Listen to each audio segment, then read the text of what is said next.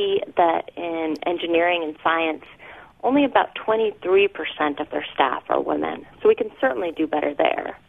On a bright note, though, however, 2016 is the first year that 50% of the astronauts are women. And this is something I think we can all be really excited about. These are such bright young women. Right. I have to wonder if Macy Roberts or Barbie Canwright or even Helen Ling back, 40, 50 years ago would have ever imagined that, they helped put man on the moon, Neil Armstrong, Buzz Aldrin, but that a woman would be in space, if they even would have considered that possible given all that they had been through just to be computers. Yes, it was interesting talking to Helen Ling about how she felt seeing Sally Ride and that first American woman in space. And it was quite a bit of pride for her to know that she was part of those missions and she was part of that success was very exciting. And I'm sure Helen is excited now, of course, too, to see so many great female astronauts. Just finally, we only have about 2 minutes left, Nathalia Holt, but it does strike me that many of these women paid a steep price for their careers and their contributions. A lot of them, several of them had marriages that failed or struggled mightily. And I wonder how important you think it is for us to also acknowledge that, this was not easy. The work was challenging, but they also paid a personal price in order to make these contributions. I do think it's important. I think it's so easy today to forget what life was like in the workplace at that time. And I'm often reminded of the story of Sheryl Sandberg and how in 2004, when she was pregnant, she applied for this better parking spot at Google and was able to get it by wrangling, of course, with the founders there and really changing the culture of Google. And in her book, Lean In, she says, we stand on the shoulders of the women that came before us.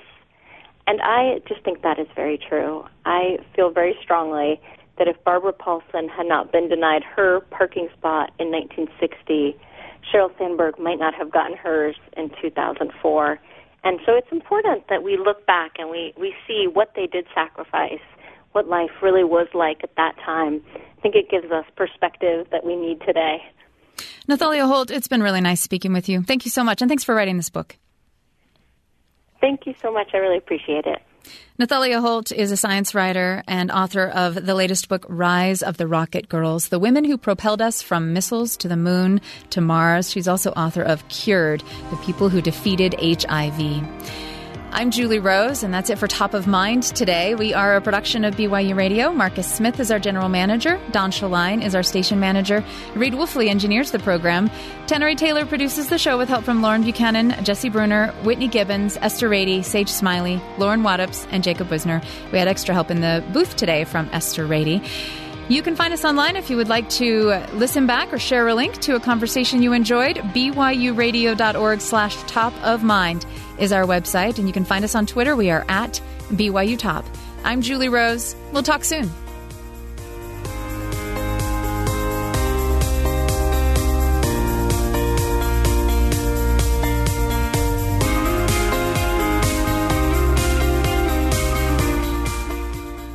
This has been a repeat broadcast of Top of Mind, recorded previously. BYU Radio. Talk about good.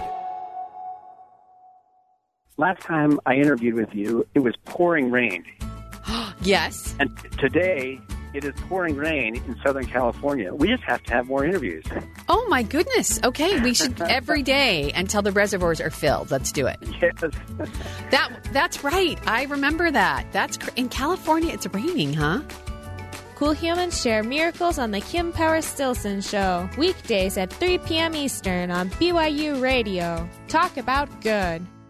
I'm Stephen Capperry, host of Highway 89. Join me as we feature live music performances by professional musicians and groups of all genres and give you a sneak peek into the lives of artists performing in BYU Radio's recording studios. Tune in Tuesdays at 10 Eastern on BYU Radio.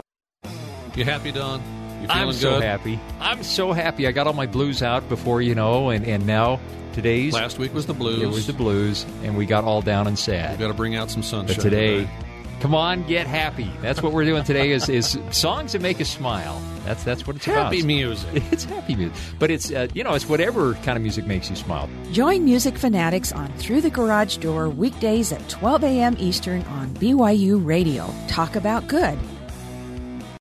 KBYU-FM, HD2 Provo.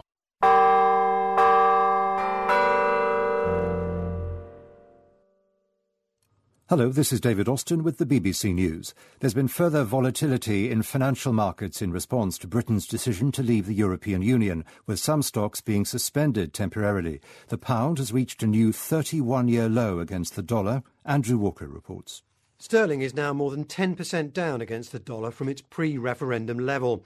There have also been further falls in European stock markets, including London, though the losses were more moderate than on Friday in the immediate aftermath of the vote. British banks have been particularly affected, and there were temporary suspensions of trading in the shares of two of them, RBS and Barclays. Earlier in Tokyo, however, the market rebounded and recovered some of the losses it incurred at the end of last week. Earlier, the Chancellor of the Exchequer, George Osborne, sought to calm market fears, saying that the economy was as strong as it could be. He indicated that there would not be an emergency budget until a new Prime Minister was in place. Norman Smith reports. The Chancellor today sought to reassure the public and the markets by stressing there were what he called well-thought-through contingency plans for Brexit. He also made clear only the British government could trigger Article 50, beginning the 2-year withdrawal process. However, his message of reassurance was tempered by a warning that the public finances would be affected. He also stressed he stood by his views about the risks involved in leaving the EU. The British Prime Minister David Cameron has held the first cabinet meeting of his cabinet since the referendum result to discuss a strategy for the UK's exit from the EU. His team also discussed the way ahead for the Conservative Party. Meanwhile, the leader of the main opposition Labour Party, Jeremy Corbyn, has been told by his deputy that he's lost the confidence of his parliamentary colleagues following the result of the vote. Tom Watson intervened after a string of resignations. At least half the shadow cabinet has quit. The foreign ministers of France and Germany have vowed to strengthen the European Union following Britain's decision to leave the bloc. In a joint statement, Jean-Marc Ayrault and Frank-Walter Steinmeier called for further steps towards a political union in Europe. The British government says it will not tolerate intolerance following a series of racist incidents which have been reported in the wake of the EU referendum result. A spokesman for the Prime Minister said David Cameron had told his ministers that they must clearly condemn any abuse directed towards immigrants. Jakub Krupa is the London correspondent for the Polish press agency. We've been hearing a lot of reports from people being racially abused on the streets of London or other cities in the UK, being basically told, go home, leave the UK, do you need any help with packing your bags and things like that. And there's obviously a source of great worry for the community, both Polish and all the other communities. That's not only limited to the Polish community. Jakub Krupa, the London correspondent for the Polish press agency. World news from the BBC. Spain's acting Prime Minister Mariano Rajoy says he'll try to form a coalition government within a month after elections produced a hung parliament. Mr. Rajoy's Conservative People's Party won 137 seats on Sunday. It's the only major party that's gained ground since last December's inconclusive elections, but it's still short of a parliamentary majority. Turkey and Israel have revealed the details of an agreement to normalise their relations.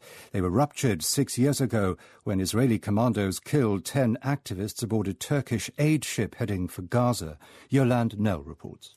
Israel had already apologised for any errors that led to the deaths of Turkish activists after its commandos boarded the Mavi Marmara in 2010. It's now agreed to pay over $20 million in compensation into a fund for the families of those killed and injured. While a Turkish demand for Israel's blockade of Gaza to be lifted was refused, Turkey will be allowed to deliver aid to the Palestinian territory via the Israeli port of Ashdod.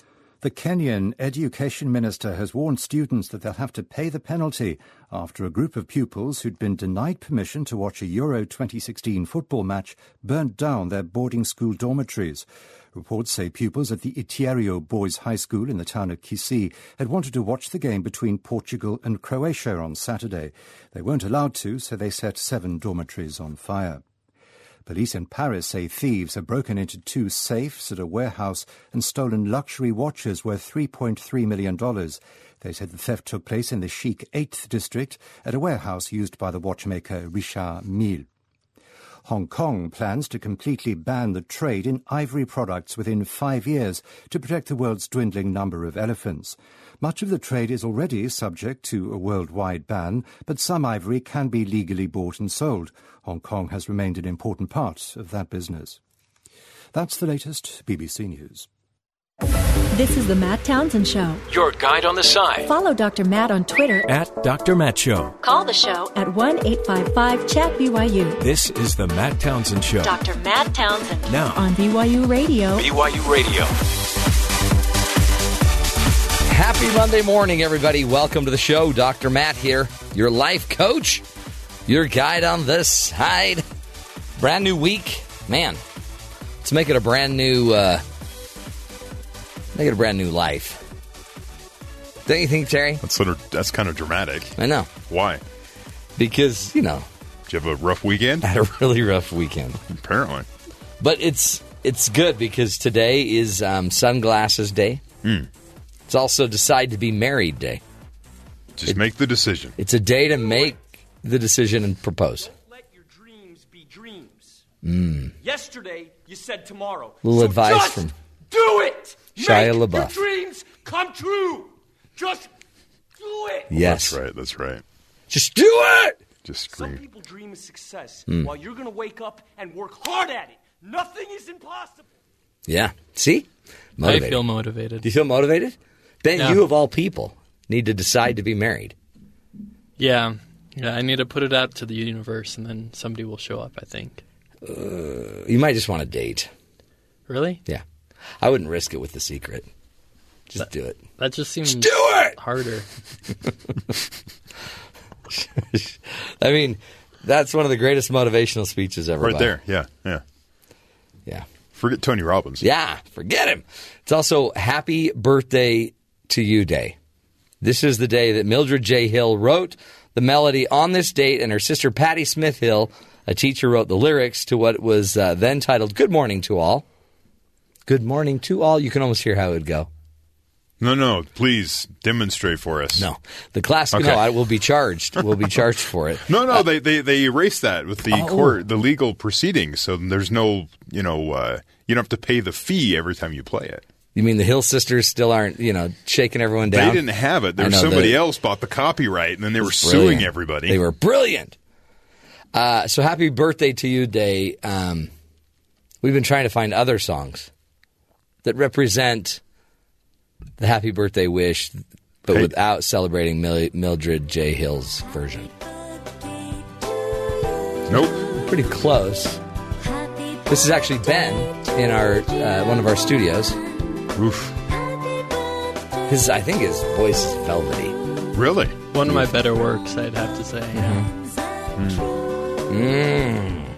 So it's a good day, folks. We've got a little happy birthday celebration there. Joe Cannon will be in studio. He's going to be helping us with all things political and walking us through some of the latest and greatest. I want to talk to him about Brexit and why Mitch McConnell won't just say... Did you hear that? Yeah. Mitch McConnell, he's not going to say that Trump is qualified. He will not use the words. He'll let the people decide. Well, I'm just going to you're watching it, and you can see him without even any emotion. Yeah. I mean... know exactly that he is not going to answer that question. Who in the GOP or in any party would not just say, of course our candidate is qualified. Mm-hmm. Of course. And Mitch isn't going to say that. No. I mean, because you don't want video of that. No. It could totally turn on you. Not at all. So we'll talk to Joe Cannon about that. But first, let's get to the headlines with Caitlin Thomas, find out what's going on around the rest of the country. Caitlin, what's up? Good morning, Matt. So, several people were stabbed yesterday when members of right-wing extremist groups holding a rally outside the California State Capitol building in Sacramento clashed with counter-protesters. Authorities say a total of 10 people were taken to the hospital. The Sacramento Fire Department says the injured included 9 men and 1 woman ranging from 19 to 58 years old. At least 5 of them suffered stab wounds, so that's unfortunate. In a new poll conducted by the Washington Post and ABC News, Hillary Clinton leads Donald Trump overall 51% to 39%. Almost one-third of Republicans and Republican-leaning independents surveyed said that Trump was unqualified for office. Clinton's support also rose among registered mail voters, now putting her at a tie with Trump at 45%.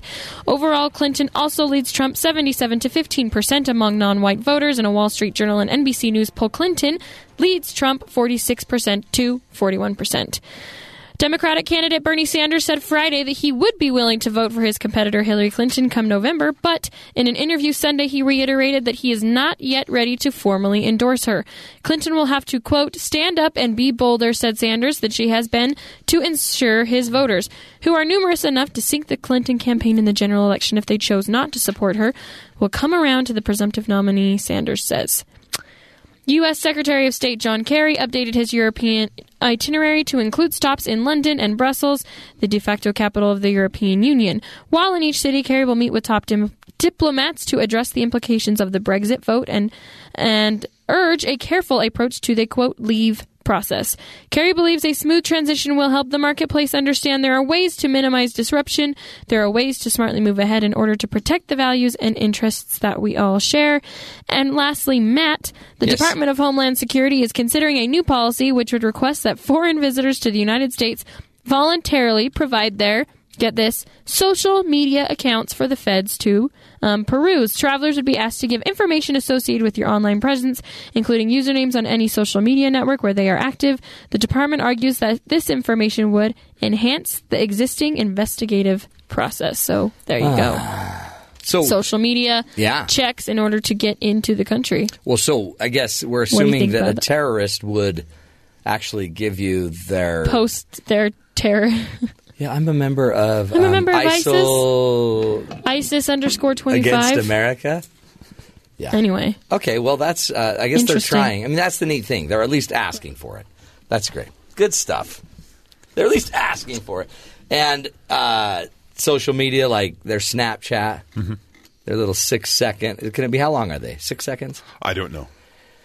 I don't know. The ones I've 10 seen. seconds. The 10 ones seconds. I've seen tend to be super long and don't really tell you much. I tried using Snapchat the other day, and I ended up just shooting a video of myself and sending it to...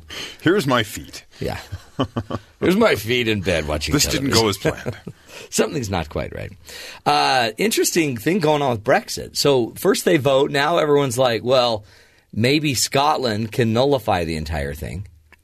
Possibly. But they said it's a long shot. And maybe the Parliament could still vote against it. Possibly. Again, you'd be overturning what the people have said, which would cause a problem there. It's almost like they shot the gun, and then they thought, what if we hit something? Yeah.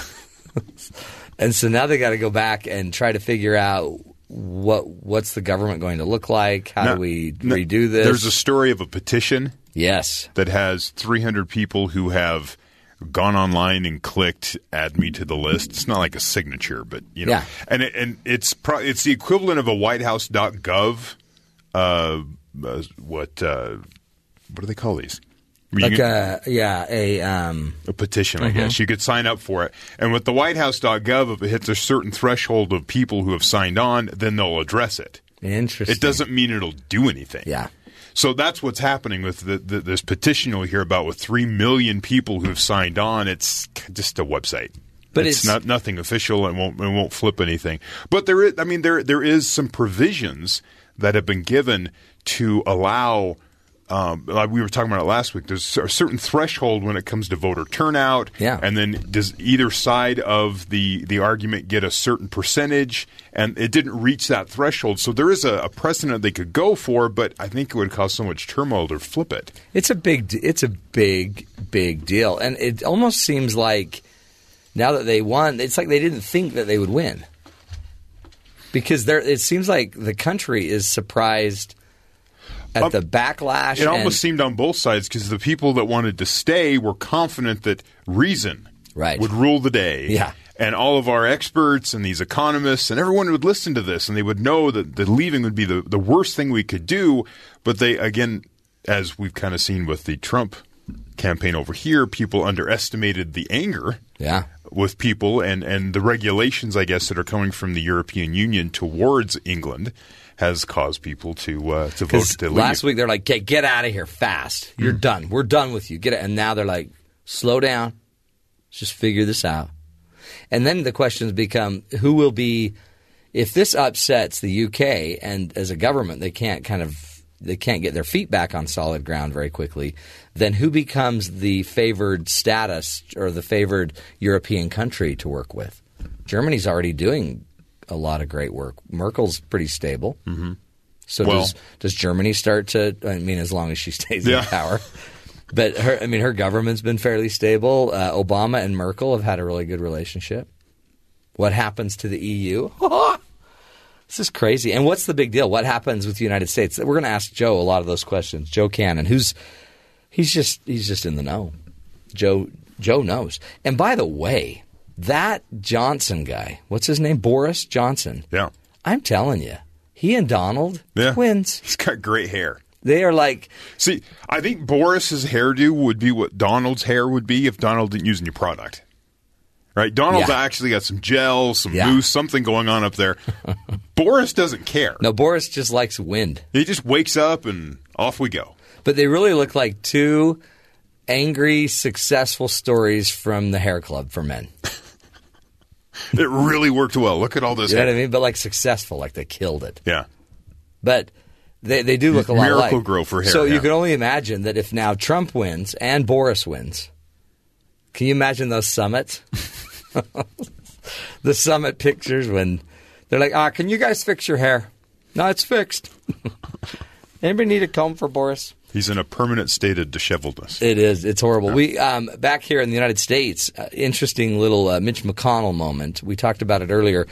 Mitch McConnell will just flat out, he's not going to say if he thinks Trump is qualified to be president or not. Listen to this. 64% of Americans say they don't think that Donald Trump is qualified to be president.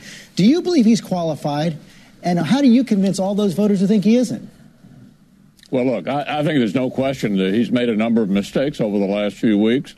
I think they're beginning to right the ship. It's a long time until November, and the burden obviously will be on him to convince people that he can handle this job. I didn't hear you say whether you thought he was qualified. Look, that'll be up to the American people to decide. You know, he won the Republican nomination fair and square. He got more votes than anybody else. The American people will be able to make that decision in the fall. He's not going to say it. He's not saying it. Well, no, but so 64% of people, you can't ask a politician as skilled as Mitch McConnell, you can't start with a poll that says 64% of people don't think Trump is qualified. Do you think he's qualified? The guy is just, he's dead. He's dead if he says yes. He's dead if he says no. It's the people's decision. The people are going to have to decide that. The people. Here's another clip. Mitch McConnell, will Republicans remain in the conservative party if Donald Trump leaves? One of the other things the poll shows is that only 77% of Republicans are now supporting Donald Trump. That's a number you can't win if the number is that low. How can Mr. Trump win if the party is this divided? The Republican Party is still going to be America's conservative party. America needs two parties. We have a liberal party and a conservative party. If you look at the platform that will be written at our convention, we are not changing the basic principles that Republicans believe in. Our nominee may not agree with every single one of those, but the Republican Party, it will remain America's conservative party. But will it? So, despite the candidate, we're going to stay the course. Yeah. But, yeah, despite the candidate, that's really not a real conservative. Right? Yeah. I mean, the real conservatives were all destroyed in the election. He's known to be at least a moderate. So the platform for the party will not reflect the candidate. It's an interesting thing because they didn't like McCain, the GOP party in general, I guess. Enough to nominate him. They didn't like Romney, nominated him. Both moderates. Moderate Republicans. But I remember both of them going into the convention, they didn't quite fully, buy into every single aspect of the Republican platform. Right. There were things that went further than what they wanted to go. But it was the conservative wing, right, and the evangelical wings that didn't like those two. Mm-hmm. But so now you have somebody that the moderate wing doesn't really like, but the conservatives supposedly do, but he's not conservative. No. He's just a brute. I mean, it's a weird choice, right? I mean, you just picked up muscle. When you ask people, they do polling and you find out why people voted for him and support him. It's because he is able to express their anger. Oh, so he's just angry. He says it the way it is. He doesn't try, he tells the truth. He doesn't sit there and try to couch things and be political. He just says it the way it is, and people like that honesty. But is that really conservative? I don't think that's what they're thinking about. I think they're angry. Maybe we now have a progressive party, more liberal, I guess. That's the Dems. Then we have the conservative party. That is a certain percentage of the Republican. And then we just have kind of the angry party. That's the other half of the progressives, and that's the Bernie Sanders, Trump. But will see? Trump's going to get the Bernie Sanders angry people. If they can overlook everything he talks about. Oh, yeah. That is against what they've been pushing for. Are you more angry, or are you just, principled? We're going to ask Joe. Joe will know. Is there a new party in play here, folks? The American Angry Party. Just named it. We'll see. Interesting stuff, folks. Stick with us. We're going to be talking politics up next with Joe Cannon. He's in the know, and he's going to walk us through some of his thinking, his head on Brexit and on Trump. What's going on is, is Clinton's loss of calendar items going to matter? Does it ever? Stick with us. We'll find out. This is the Matt Townsend Show. We'll be right back.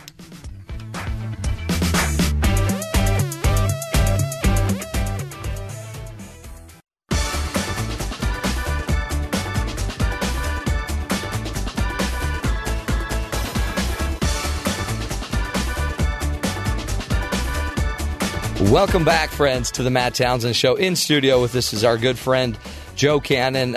Joe is he's in the know, folks, and he's pretty much been actively involved in politics for, 30-plus years, Joe? Have you been for 30 years? You're not old enough for that. Well, actually, I walked precincts. For Barry Goldwater in 1964. Yeah. So it's been a little more than 30 years, yeah. That's amazing. Yeah.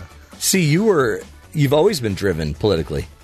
I was chairman of the Teenage Republicans of the 42nd Assembly District in the San Fernando Valley in Southern California. So this must be what's going on, Joe. You've got to straighten this out because the world is upside down. Brexit is causing major issues. Trump in the United States causing issues. Where do you want to begin? Should we start Brexit? Because that's the big upset for a lot of people. Oh, yeah. I think it's kind of going back to your intro. There are a lot of things apparently upside down in the world. Yeah. And they're upside down, especially if you're an establishment type person in the UK or in the US. You can't explain a lot of the phenomena that's going on. So, yeah, Brexit is probably somewhat emblematic, and I think there are ramifications in general. There may be ramifications for the United States elections also. So, but just taking it as it came in England, I stayed up all night, like it was like it was a regular election. Watching my son and I were texting. One of my sons and I were texting back and forth, and it was very interesting. And no one predicted it, right? Although everyone predicted it would be close, but I don't think anyone really believed they would do it. That they would do it, and so that was interesting. And is it just fear? Is it fear that all of the refugees of Europe are going to slowly make their way to Europe? Is it they're being controlled by other nations? Was it sovereignty? What was the main impetus? I don't know, and it's not. I just don't know. And Yeah. I don't know if any polls know right now. There were no exit polls, which is very frustrating. Yeah, why didn't they? Yeah, It's almost like the press didn't know. Yeah, so I don't know why they didn't, but they didn't do exit polls, so we don't know. For example, how many Labor voters voted to exit, because both the Labor Party and the Conservative Party were all in on Remain, on stay. And yet, several of the Labor constituencies Slid went away. overwhelmingly for leave. Oh, interesting. Which actually could parallel Democrats leaving the party to vote for a Trump. Well, they could. Maybe we'll come to that in a minute. But both parties. So on the night, Cameron resigned and said, "I'm leaving. Somebody else has to do this." But in the Labor Party, I just read this morning, something like half of all the shadow ministers, okay, the way the party system works over there, you've got the party who's out of power, but they have sort of the shadow chancellor of the exchequer, et cetera. Oh, okay. Half of them left because they thought that their leader, Jeremy Corbyn, didn't do a good enough job. Fighting against So there's like deep turmoil in both parties. So that's just another interesting ramification of it. Why did they do it? Well, no. One way to look at it is they might have done the right thing for the wrong reason. So it could have been fear of immigration. Yeah. But some pretty smart people were saying one reason that Labor people voted against it is because it wasn't immigration the way that you might think about it. Some listeners might remember Enoch Powell, a member of Parliament in the 60s, 70s, and a little later. Gave a speech called Rivers of Blood because of immigrants coming in. He was roundly thrown out. But I think the immigrants that lots of people worried about is in the European community, in that whole market. Yeah.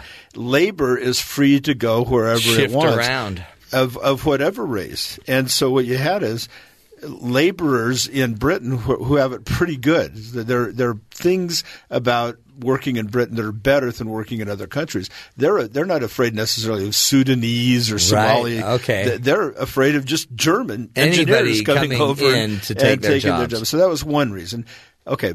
I think there was a deep sovereignty reason that people just got tired of unelected, faceless, very powerful, unresponsive bureaucrats in Brussels telling them what to do. I mean, there are regulations on the shape of bananas.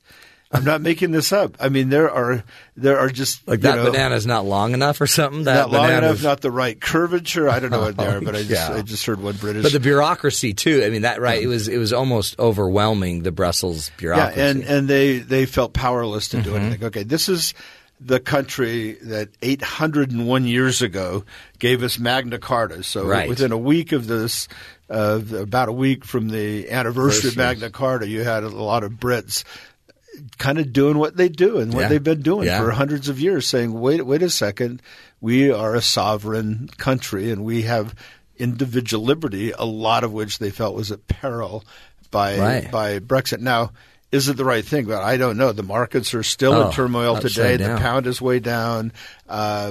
They started coming back a little bit on Friday in the U.S. We'll see what happens today. There seems to be a lot of questions on how the government's even going to run now. And Right. It's like they weren't even thinking it would pass. Right. I don't think anyone really planned on it passing. So now the forces of leave are trying to coalesce and say, what does that mean? And then, of course, you've got both parties in turmoil. And we're fighting for a new prime minister, I guess. Right. And so there's going to have to be an election there. And so it'll be very interesting what goes on and how the markets react to it. How does the U.S., what does it impact us? I mean, other than our markets and our loyalties, who's our new ally? Well, Britain has always been our ally. You can't get rid of Great Britain. Britain has always been our ally. They are the second strongest, maybe sometimes the strongest economy in Europe. They trade. They're going to continue to trade. We're going to continue to trade with them. And at one level, part of me just says when all the dust settles, it's pretty hard to see how many things aren't just the same. And if you're Britain, they might be better. One thing for sure is you're not spending hundreds of millions of pounds to Europe. So and your hands probably aren't as tied bureaucratically. your borders, I guess, might feel more secure. They might be. I mean, a lot of the things people thought they were going to get might not be there on either side. Right. So it's just hard to say. I think right now the reaction of markets is to turmoil, change, uncertainty, what's actually going to happen. Markets love certainty. They hate uncertainty. Mm-hmm. So who has the advantage? Does this help in the U.S. more of a Clinton or Trump? Well, it's so hard to say that. First of all, Trump is doing almost everything he can possible to self-immolate in his campaign. So I don't know. He's burning up. I don't know how that's going to work. I mean, on the face of it, I don't think it helps Hillary. She was a very strong proponent of Remain. Yeah. Trump was a proponent of Leave. But I'm not sure he even knew what he was talking about. He's in Scotland, and he congratulates the Scots on their courageous vote and they were for independence. They voted against that was the most overwhelming vote in favor of Remain was Scotland. And that very night, the woman who's the sort of leader of the Scottish Party says, "Oh, okay, we're going to have another referendum. Maybe we will get out of here now." So, did you hear too? The whole first 5 or 10 minutes of that day, his first part of his announcement didn't mention Brexit at all. It just was talking about his club and the amenities of his golf club. Sprinkler heads, and I'm not sure how. Are you missing this moment, Donald? Yeah, it's a huge moment. On the other hand, there's the old 60s song, "There's something happening here." What it is ain't exactly clear. Something's going on. Something's happening. Like almost a fall of globalism.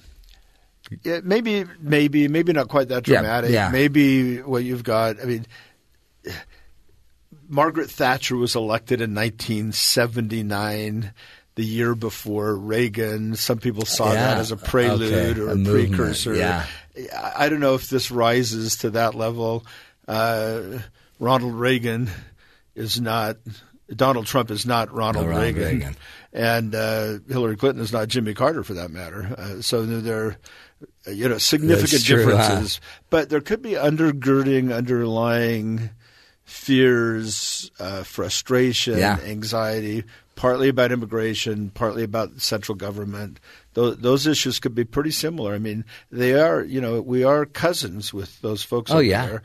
We are part of the Anglo-American system, and, we're two countries separated by a common language. Well, and there seems to be kind of a middle class issue of loss of jobs, loss of identity, loss of power, loss of money. Yeah. So interesting. Does it – We hear, we hear Barack Obama making his position very clear. But, I mean, does it matter what a sitting U.S. president really thinks of Brexit for the people of England? Well, I mean, it didn't seem to sway anything, and it didn't help, but it might have hurt. Interesting, somebody. So there were some Brits who said, thank you, but.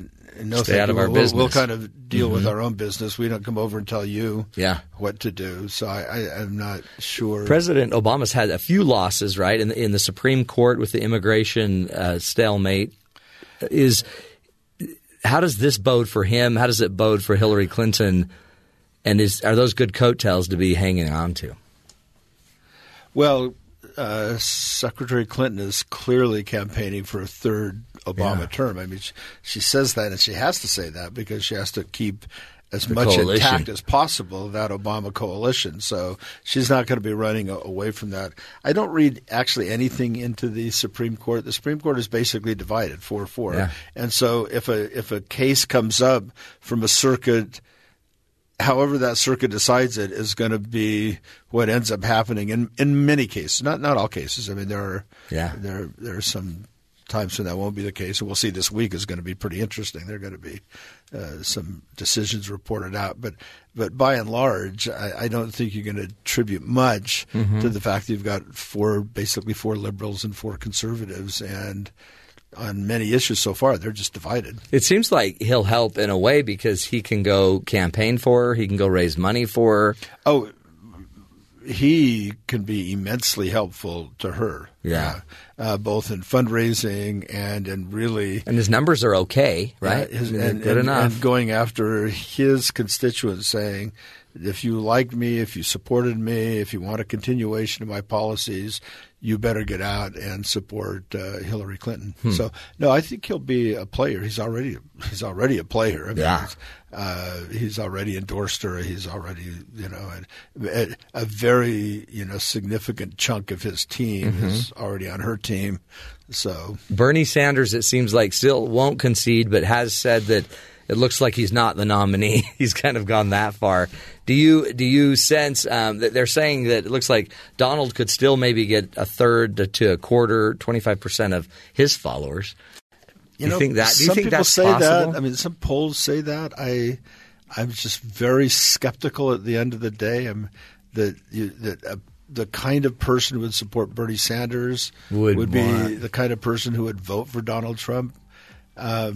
Having said that, I could imagine quite a lot of them not voting at all. I mean, just staying a lot out. of them also don't like Hillary Clinton, so but I just don't see them crossing over and voting for Trump. I could be wrong. But of course, I've been wrong on most things. No, you have not. We've been keeping a score. You've been fairly accurate. We'll have a break. More with Joe Cannon, our insider. You know what, folks? He really just a good friend of the show, and we appreciate him spending time sharing his wisdom. Stick with us. We're going to continue the discussion. So much to get to, including George Will leaving the Republican Party. Are you kidding me? Is this like the fat lady singing, apparently? Stick with us. This is the Matt Townsend. We'll be right back.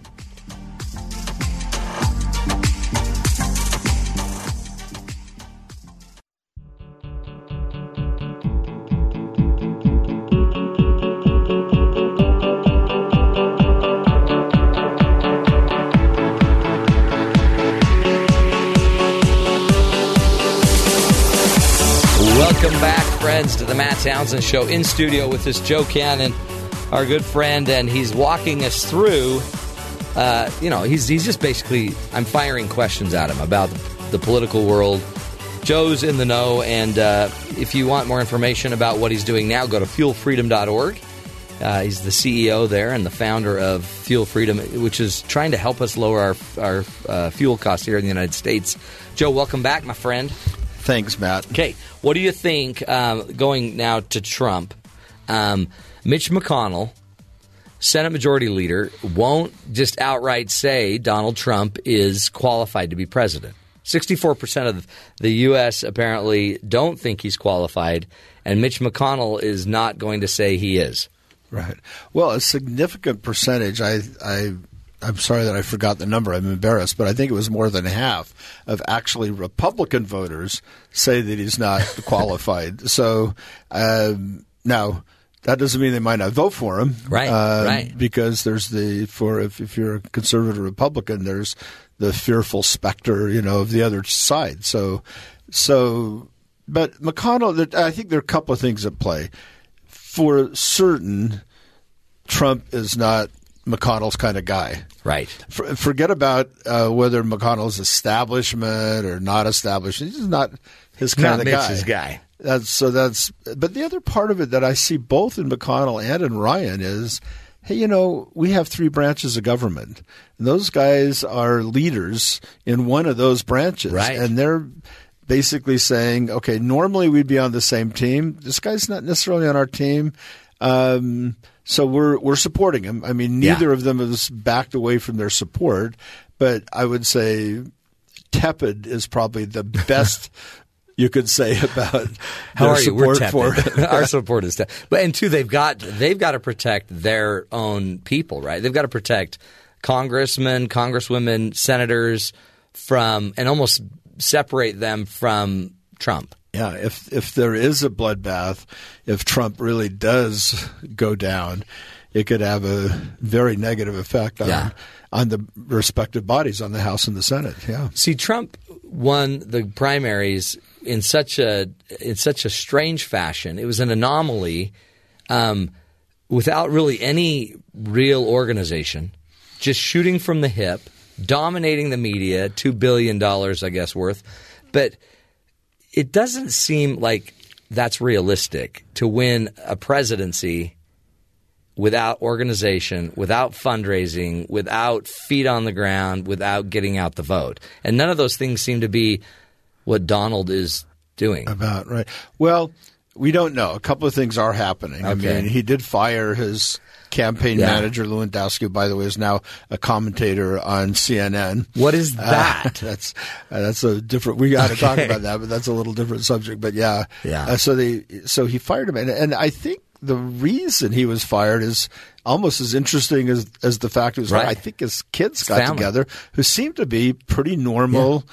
I almost want them to run. Yeah, they seem pretty normal, pretty articulate. And I think they said, "Dad, you're killing us. You're embarrassing us. This is kind of bad. This could go down." Now, be that guy you think that you are. Be that businessman.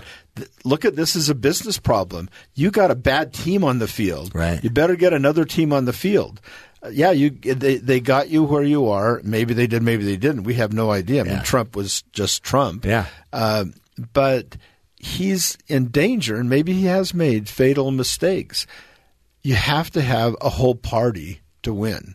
Right. The truth that there's never been a third party, well, he's like almost making himself a third party. I don't need those conservatives. I don't need this guy. I don't need that guy. I can just do without him. I can go, man, I got this far on my own, and I can get all the way across on my own. Well, the polls are starting to be really shockingly negative. I mean, they're in the national polls, and I think Hillary's ahead by 7.5% on average. Yeah. There have been a couple of polls that looked okay for him. Like the NBC Wall Street Journal was 1 point, and then like the ABC was 10 points. And there was another one that was like 11 How points. do you or swing? 12 Yeah, points. that's a weird swing. Well, I guess depends. I'm guessing the average is pretty 7 to 10. right. You know, that she's moving into double-digit territory. So the comeback to that on the part of a bunch of people is, well, yeah, but look at the states. If you look at the battleground states, it's quite a bit closer. But even there, all the recent polls show her up and him going down. So I think his kids are saying, "Hey, Dad." Mm-hmm. You know, you wrote this Art of the Deal. You're supposed to be a really good businessman. You got a problem here. Right. Yeah. Okay, you can be arrogant, egomaniacal, and say, no, my way or the highway. Great. But if you want to win, I mean, there's a famous phrase, do you want to win or do you want to feel good? Trump seems a lot about wanting to feel good, thinking that that'll make him win. But winning, there's a lot of blocking and tackling into winning. Right. No, right. Exactly. And that's why you need a team, right? So having gotten rid of his campaign manager could be an indication. And he did give a speech with a teleprompter that he read word for word, and it got. I thought it was a little harsh myself. It's not kind of where I am in life, but it was still a pretty good political speech and viewed as such by people like Mitch McConnell. The problem is they get right up to the edge. Look, maybe he's going to be a good candidate, and then he goes to Scotland and talks about sprinkler heads on golf courses. So it's discipline on the message. But see, that's kind of what a team brings you, right? Right, and so he does have a pretty smart guy. Paul Manafort is a pretty smart guy. Has a long, long history, and he knows what it takes.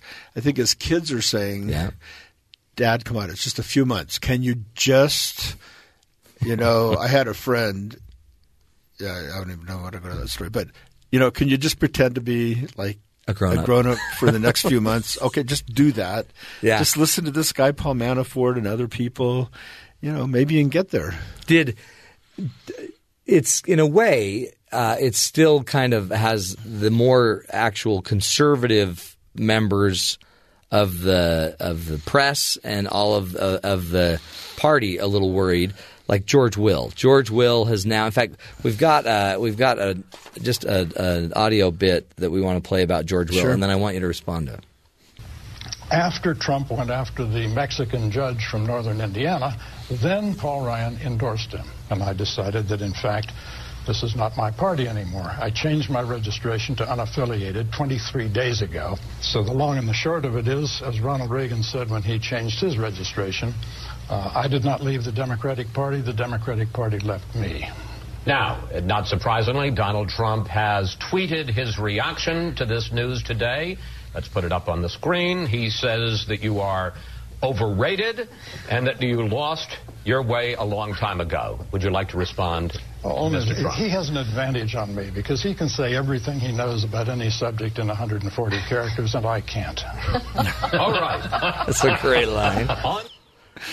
George Will. I mean, really, kind of, I guess, the beacon of conservatism. So I love George Will. I've loved George Will for decades, and he's a great guy. Baseball guy, too, by the way. Baseball guy, yeah. No, you've got, like, the best of all worlds, politics and baseball. What else is there? Well, there might be other religion. things. Okay. There's other things, Joe. You know that. Wow. What do you think?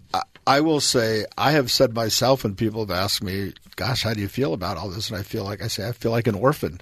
I feel like I'm out. But the Republican Party has survived a lot of things, and it will survive Donald Trump. The Republican Party did not leave George Will the same way the Democratic Party left Ronald Reagan. Right. And, there's still it's still a party. It's still an agglomeration. We've talked about this before. It's made up of a lot of different constituencies. Mm-hmm. Trump managed to cobble together a couple of them, which didn't happen to include the intellectual conservative movement. All of those people, many of those people feel like orphans. I guess Newt Gingrich has managed to find his way to be a Trump loyalist, but a lot of people feel like, gosh, well, that's not really my party. Yeah. So I can completely empathize with George Will, but he's wrong. The party hasn't left in the same way. So everyone's always saying, well, you can't vote for Hillary. But what do you do if you really can't vote for Trump? Well, you write somebody in. Is that the idea? I mean, do you think anyone right now could mount a write-in candidacy? No.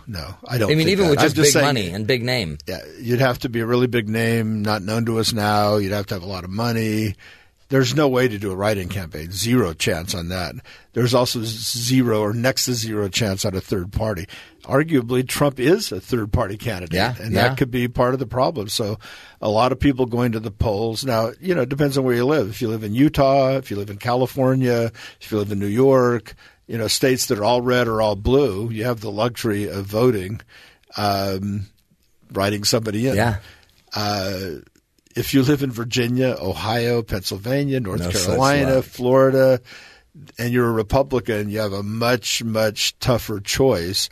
And that could be why Trump isn't going to win, because that tough choice might just make you say, I can't vote here. Because between Johnson and the Green Party female candidate, they've got 16% of the vote. Right. And, that could be a pretty solid number. Usually it's not a solid number, but it is a place for the Sanders people to go, and it's a place for the Trump people to go. There are plenty of Republicans/libertarians that could end up voting on the libertarian side. I am not one of them, but there could be plenty. It's an interesting year. They've put people in, I think, a weird place, because it's also like Trump's not doing as well in Arizona. He's maybe losing a little ground in Utah. There's certain states that aren't liking Nevada, Idaho. But he's doing okay, I guess, in Pennsylvania, or maybe okay enough in Ohio or Florida that he could win the swing states, but still might lose some of those other states that they always held dear. Having been wrong on primaries all along here, I'll just go on record. I doubt very much that Trump will lose Utah or Idaho or Nevada's always an issue. Nevada's at best a purple state. Now but he has a casino there, right? Well, maybe he can twist. But I think he'll take Nevada. I do think that. I think he'll take Colorado. Which is big. And I think he'll take Arizona. I don't think he'll take New Mexico. I mean, not only is normally it's it's a Johnson state, but normally that's a Democrat state anyway. But when you go in and you insult the Republican governor in a crass, stupid way, you're going to say, "Well, okay, I'm not going to be competitive. I'm not going to be competitive in New Mexico if we ever had a chance." Right. So, oh man, Joe, what as we wrap up, what are we not paying attention to? What should we be having our eye on? Well, there was a wonderful talk last night right here, right next door to this studio at the Marriott Center, where Elder D. Todd Christofferson, one of the 12 apostles, gave a fabulous, thoughtful, penetrating talk on religious liberty and attacks on religious liberty. A very important talk. And I will still say the issue of our day could well end up being religious liberty and the threats and to religious liberty. To religious liberty. Well, and meanwhile, Trump and the whole Muslim ban isn't that why some of the backlash in the West, why some states like Utah that have a little bit more of a Mormon following don't necessarily jive with Trump? Yeah, well, no. There have been articles in the Washington Post, the New York Times, Politico, and other places on Trump's Mormon problem, and they all mention an element of that is this anti-immigration, religious kind tolerance. of this labeled thing is a problem for a lot of people. By the way, he started to back away a little bit from the Muslim ban. He did, now. exactly. He's saying, well, maybe that was a little over. Maybe we just don't want Muslims from like bad Muslim countries. Muslim country, bad Muslim. Those bad Muslims. We don't want them, but it's okay if they come from like Indonesia or some other place. Oh my heavens! Yeah. So religious freedom is. I think you're right. It'll be a big issue for the next 10 years. Don't you think? Oh, or more. Well, it could be the civil rights issue of the next period. Yeah, Joe, we appreciate it. Thanks, Matt. Keep up the great work. Joe Cannon's his name. Go to fuelfreedom.org. Great place to find out more about his great work fighting for your fuel costs. So, folks, we'll take a break. Come right back. This is the Matt Townsend Show. You're listening to us right here on BYU Radio.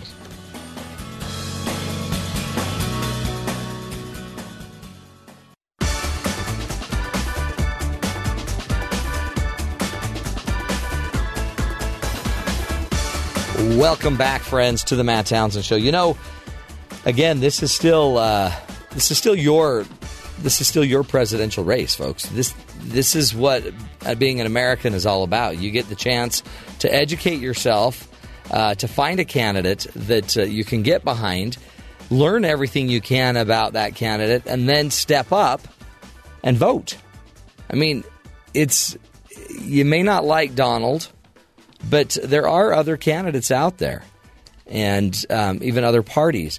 It is an interesting position George Will had to take, being such a strong conservative. But also there comes a point, too, where your values, your principles, your beliefs of how people should be treated also should become part of this decision as well. So this is a situation where, maybe you forget the party failing you. It might be time to make sure that you understand what your own values, your own principles are. Why are you a Republican? Why are you a Democrat, really? Or is it personality? Is it politics of personality? Is it just that, Barack Obama was so suave and cool? Or are there real principles you believe in? And then what party best represents those principles? And how involved are you going to get? This is your America. So just challenge you as we try to help you see the good in the world. Why don't you also go step up? If you don't see the good in your party, then go be the good in your party. Make sense? Basic stuff, folks. We'll take a break. Come back. We got 2 more hours of the Matt Townsend Show coming up. Stick with us, helping you see the good in the world and become the good in the world. We'll be right back.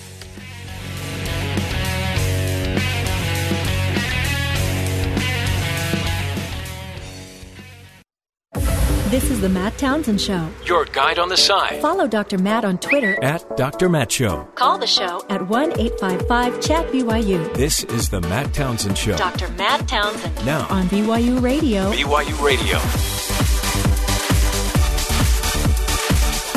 Welcome back, friends, to the Matt Townsend Show. Dr. Matt here, your life coach, your guide on the side, helping you understand the crazy world you live in. Sometimes, you just get the news, but you don't get a deeper cut. On this show, we like to go to the experts and let them explain some of the bigger news stories you've heard. Do you remember Harambe? I think that was his name, the gorilla that was shot in the Cincinnati Zoo. Do you remember the outcry? So many people were so angry that the gorilla was killed. Or do you remember the lion that was poached or, illegally killed in Africa by a dentist here in the United States? Well, we have a researcher that will be coming on the show in a few minutes talking about why these deaths of these animals are so traumatic for so many people. Humans die all the time. We hear those stories in the news, but you then hear of a gorilla dying and or being shot and killed, and it becomes a major traumatic, even maybe more traumatic than you might think. So we'll be speaking with a social psychologist and author of the book The Mind Club, Dr. Kurt Gray. He will be walking us through some of his insights on that topic. Plus, of course, more headlines, more information. In fact, a lot of news you'd think you don't need to know. But we're going to give it to you, and because that's how much we care. We want to let you in on, for example, not to eat 15-centimeter nails. There's a reason you don't eat those. They'll kill you. So we'll talk about that, plus a bunch of other fun information and a little coach's corner for you. But first, let's get to the national headlines with Caitlin Thomas. Caitlin, what's going on around the rest of the country? Oh, well, again, Matt, we have a new poll now conducted by the Wall Street Journal and NBC News that says Clinton leads Trump. Again, 46% to 41%. But her leads among certain minority voting groups are large. Among African Americans, she leads 87% to 5%. Among Latinos, it's 69% to 22%. And among women, it's 52% to 35%. So in a poll conducted by the Washington Post and ABC News, Hillary Clinton leads Donald Trump overall 51% to 39%. Senate Majority Leader Mitch McConnell is supporting Republican presumptive nominee Donald Trump for president, but he isn't saying, at least for now, whether he thinks the business mogul is actually up to the job. McConnell twice declined on ABC's This Week Sunday to say straight out that Trump is qualified to be president. McConnell said the decision is up to the American people, so a little bit vague there. At least 25 people are dead and several more missing after historic floods washed through West Virginia. The National Weather Service has issued a flash flood watch for at least 25 West Virginia counties today. Authorities have yet to start sizing up the flood damage in West Virginia, but it is drawing comparisons to November's 1985 flood that remained the state's most expensive natural disaster with more than $570 million in damage. So that's really unfortunate. We're hoping everyone over there is okay. A deadly wildfire in Central California has burned 200 homes, many belonging to retirees on fixed incomes with few other possessions. The 58-square-mile fire has claimed at least 2 lives, and officials warned the death toll may rise. Firefighters are hoping to take advantage of lighter winds, though a dry air mass over the area will continue to bring high temperatures and low humidity. Firefighters were aiming to have the blaze fully contained by Thursday. A total of about 1,700 firefighters are battling the blaze and combing through debris for hot spots. So, again, sending some love over to California. And lastly, Matt, a Virgin American flight en route to Los Angeles from New York was diverted to Denver Saturday night after a man on board started acting bizarrely, spreading wired devices out in the aisle and waving his fingers in fellow passengers' faces. Upon landing, the unruly man was escorted off the flight by police, according to statements from Virgin America and Denver International Airport. No threat to passengers and crew on the plane. Wow. And the man was not arrested. So, fun fact. He was spreading wired devices out in the aisle. But the great thing is Ben still made it to work Monday. Right. Hi, Ben. That was amazing. We're happy you're here. It was a miracle, to be honest. What were the wire devices you were spreading out all over the... I'll tell you after the show. Yeah, I don't want to say it on air. Yeah. He's crazy. They're really, really cool, though. They were flip phones. He still uses them. And they had all the different chargers. Yeah. Just laid them all out This on the one's aisle. got a charger for the car. But you know how it is. You pull open that drawer, you got all the chargers in there. They're all wired, wrapped together. I spent my whole weekend. You're unraveling everything. You need some space. You're just spreading out. So we have a video camera from 1990. Really? With the VHS? We have a 2000 camera. Wow. We have a 2010 camera. You can discard those. Yeah. In a responsible way, but still. We have a Sony, what was it called? Something cam that cost us $1,200 about 14 years ago. Wow. And we looked it up to see what we could get for it. $5. That's right. It's now a paperweight. It was so disappointing because even 4 years ago, I think we looked it up, we could get $400 4 or 5 years ago. But now my 8-year-old's or my 11-year-old's silly little iPhone 4 has a better camera, better processing. Absolutely. Everything. Yeah, so I threw away 1 million chargers, which I'm sure I'll regret. There will be one that I'll be like, hey, where's this one? And I threw it away. But I couldn't look at the wires anymore. And then I gave them to Ben. Next thing you know, Ben takes them on an airplane, starts throwing them everywhere. I've got a bomb. What are you going to do? It's crazy. Today's, by the way, June 25th, Decide to Be Married Day. decide to be married, which is something we coach all of our producers that are single. Just do it. Yeah. Don't let your dreams be dreams. Shia LaBeouf. He's one of the greatest motivational speakers of all time. Did you hear what happened to another motivational speaker? What? Tony Robbins? No. He was having a seminar in San Antonio. Yeah. As many as 40 people were injured after walking on hot coals as part of a self-help seminar hosted by Tony Robbins. This is according to fire officials. You can't do it!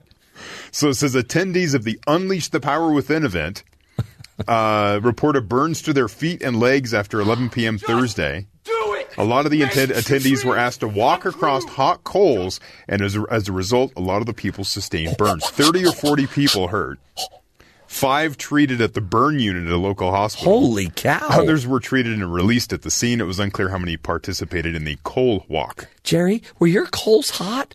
Mine were really so it says hot. the 3-day seminar is intended to help people break through any limit and improve their quality of life.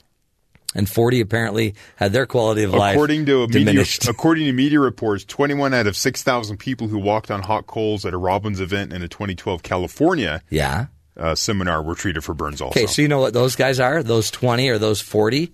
They're the non-believers. Are they weak? They're weak-minded? Your mind is weak. So you kind of do some motivational speaking? No, I don't do motivational. A little bit. No. You're up there. I'm not there to motivate people on. them. I'm there to just entertain them. Is that what it is? You're just an entertainer? You don't motivate? I do a little piano bar. Well, you do your marriage seminars. Yeah, aren't you motivating successful marriages? No, I'm teaching them skills. But aren't you trying to motivate also? No. Because there's a difference. A motivational speaker's job is just to get you excited. All right. That's what they do is they motivate you, they excite you. I'm there to give you skills and tools to actually do something. But do you present it in a boring way so there's no way that anyone wants to stand up and actually use any of this information? No, you want to use it. So you're trying to motivate them to use the information you're giving them. Well, but that's different than just giving them a rah-rah speech. In a way, you could incorporate hot coal walking to help these people see that they too can have a successful marriage. Yeah, I did that, and then Terry? 4 people burnt their feet off. I think you're offending him by implying that he's a motivational speaker. He's like, you're diminishing my capacity here. Yeah. See, if you were in the industry, you'd understand there's a difference. There's some that all they can do is just excite you.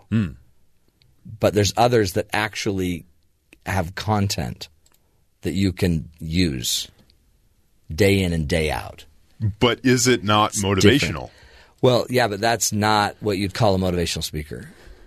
I'm saying there's the element of... You're just showing that you don't understand an industry. I want you to have people walk across hot coals.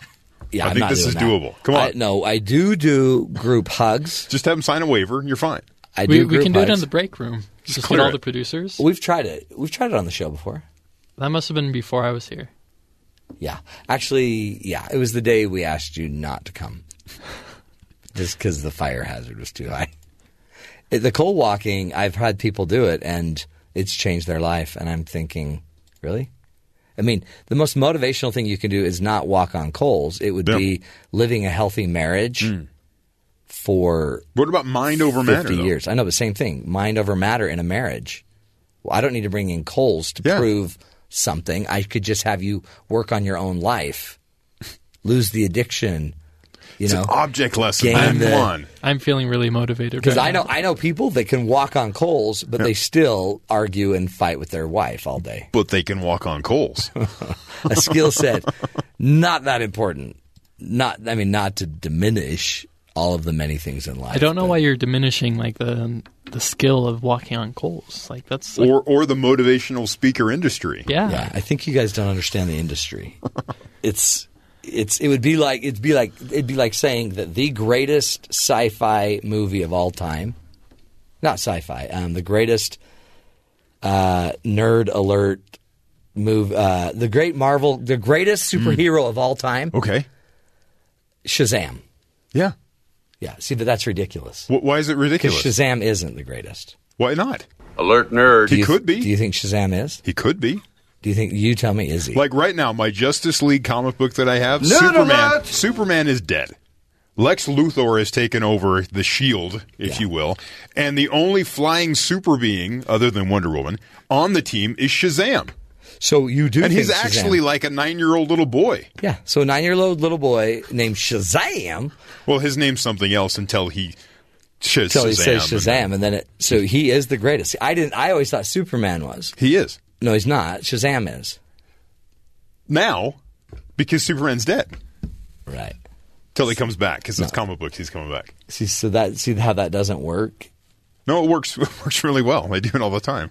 It works really well in your There was a head. point where Shazam and Superman fought, and they took down a LexCorp-built city. It was just to make Superman look bad. Different story. Go on. Okay, so do you understand?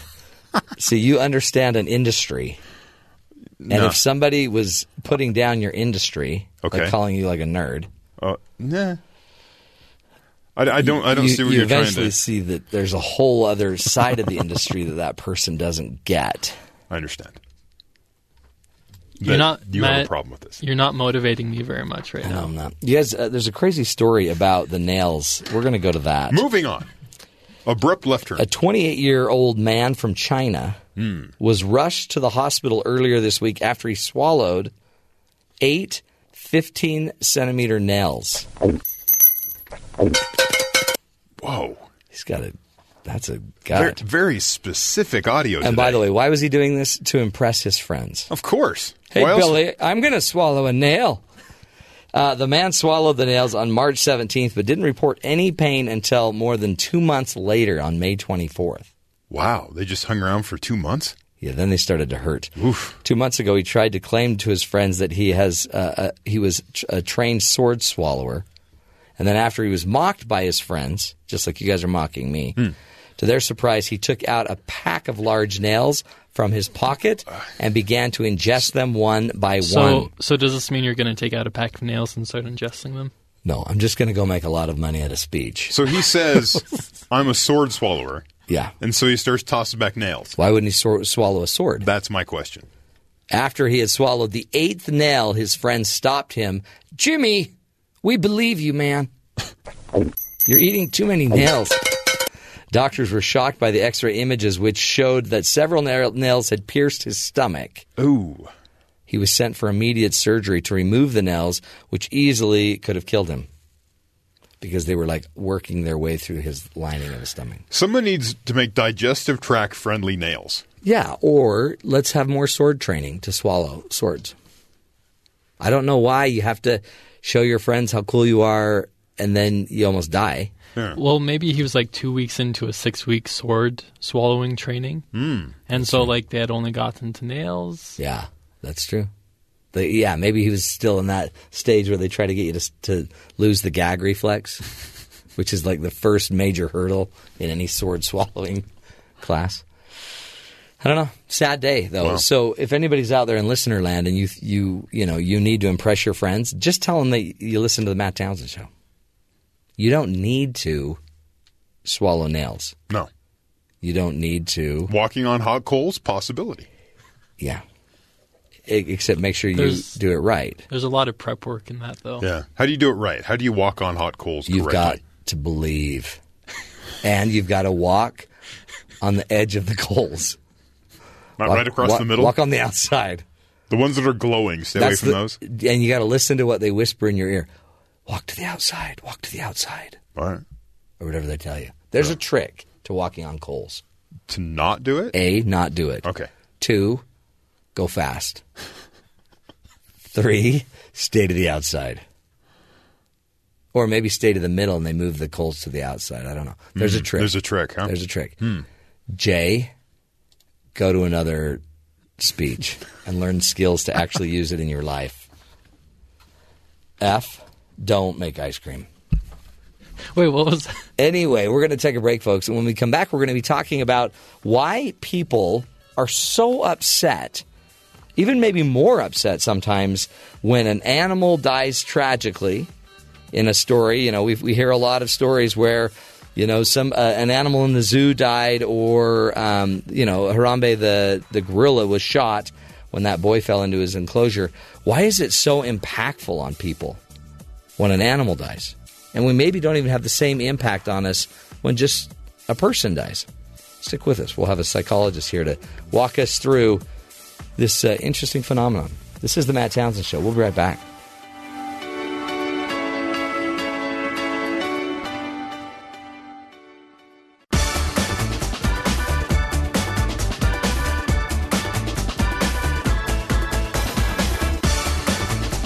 Welcome back, everybody, to the Matt Townsend Show.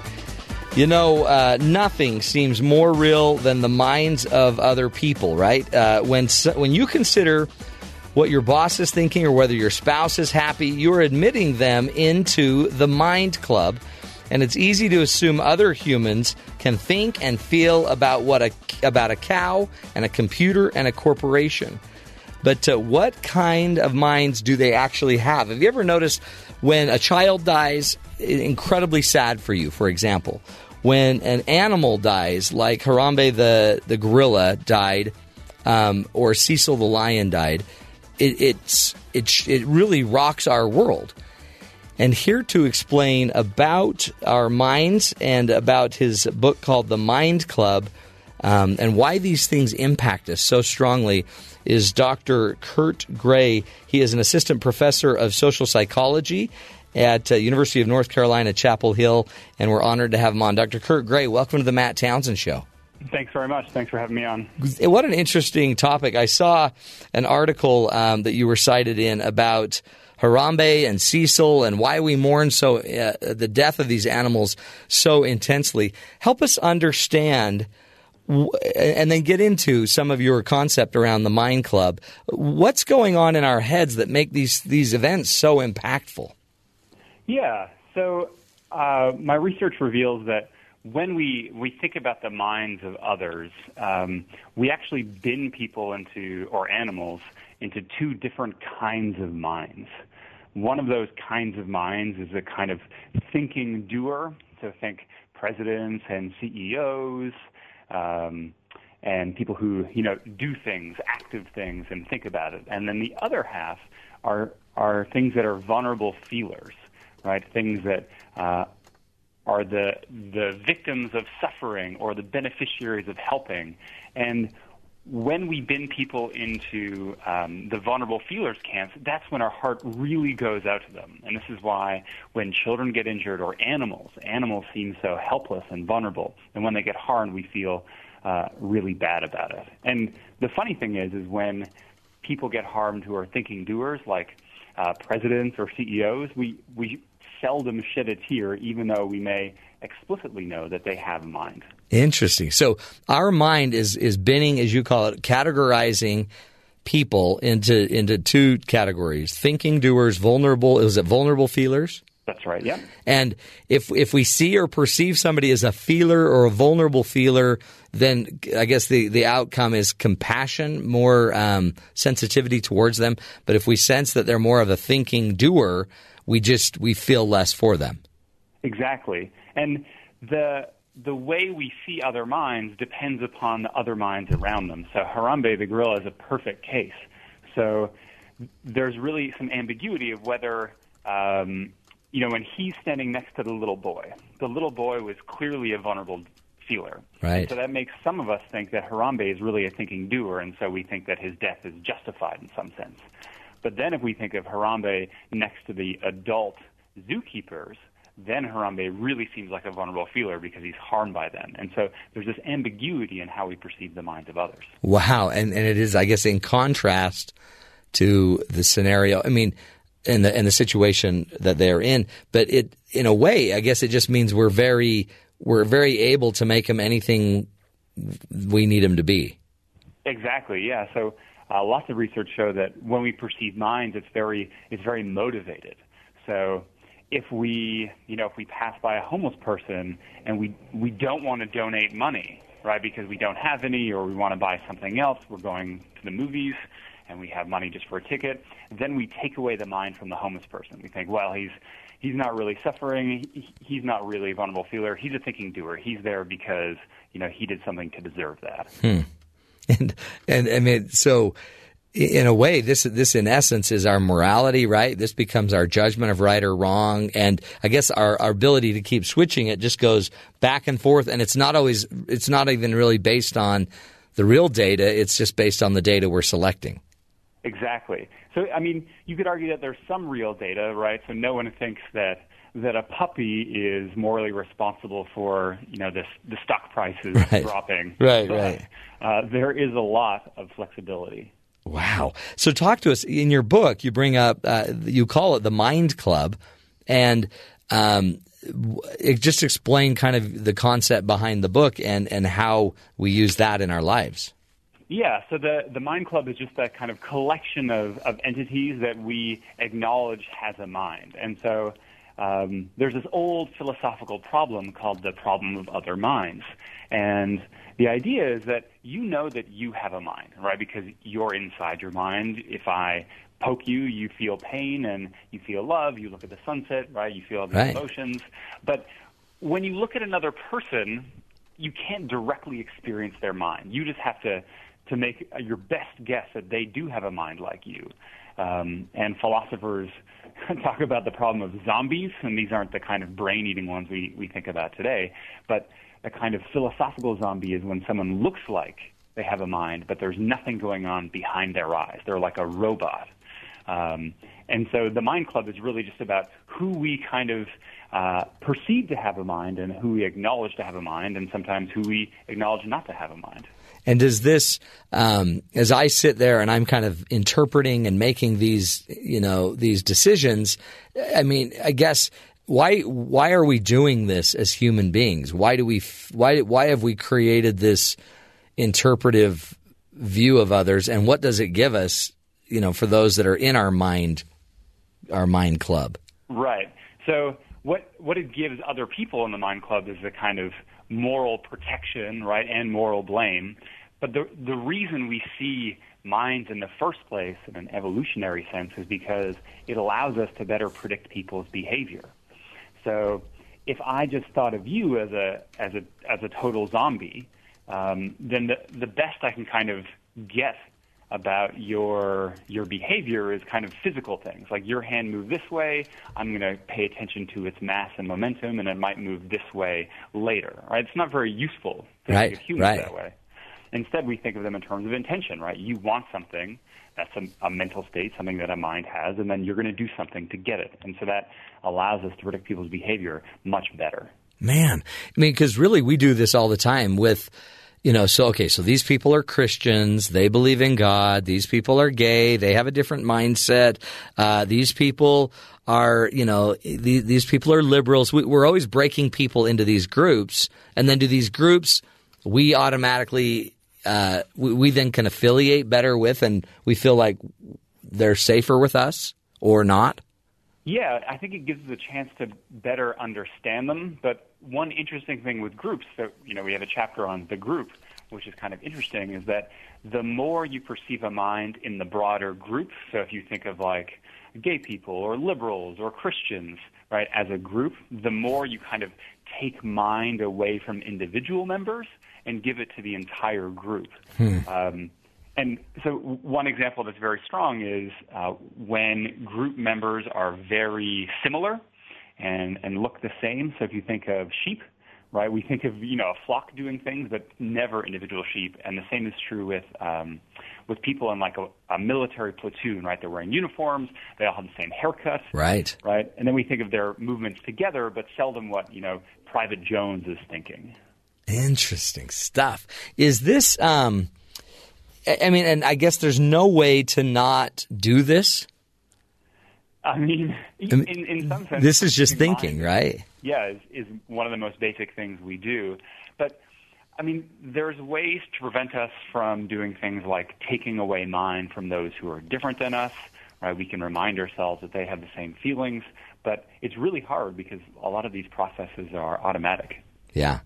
And, I mean, and they're not even necessarily accurate. I mean, a human, I'm assuming, my perception of mind as I look at an animal and I assume what their perception of mind is about, I mean, we're not even on the same page, are we?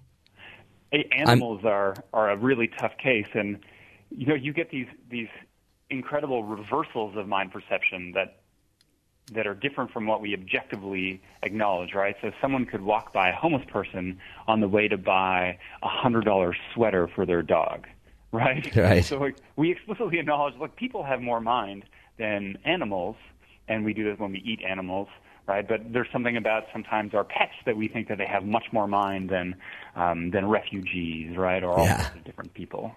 That's interesting stuff. Let's take a break. We're speaking again with Dr. Kurt Gray, who is author of the book The Mind Club, and he is also an assistant professor of social psychology at the University of North Carolina, Chapel Hill. He's walking us through the power of and processing of our mind and how we perceive others and how we, I guess, infer to others what we think their mind is doing. Interesting stuff, folks. Stick with us. We'll take a break, come back, and continue the discussion. This is the Matt Townsend Show. We'll be right back.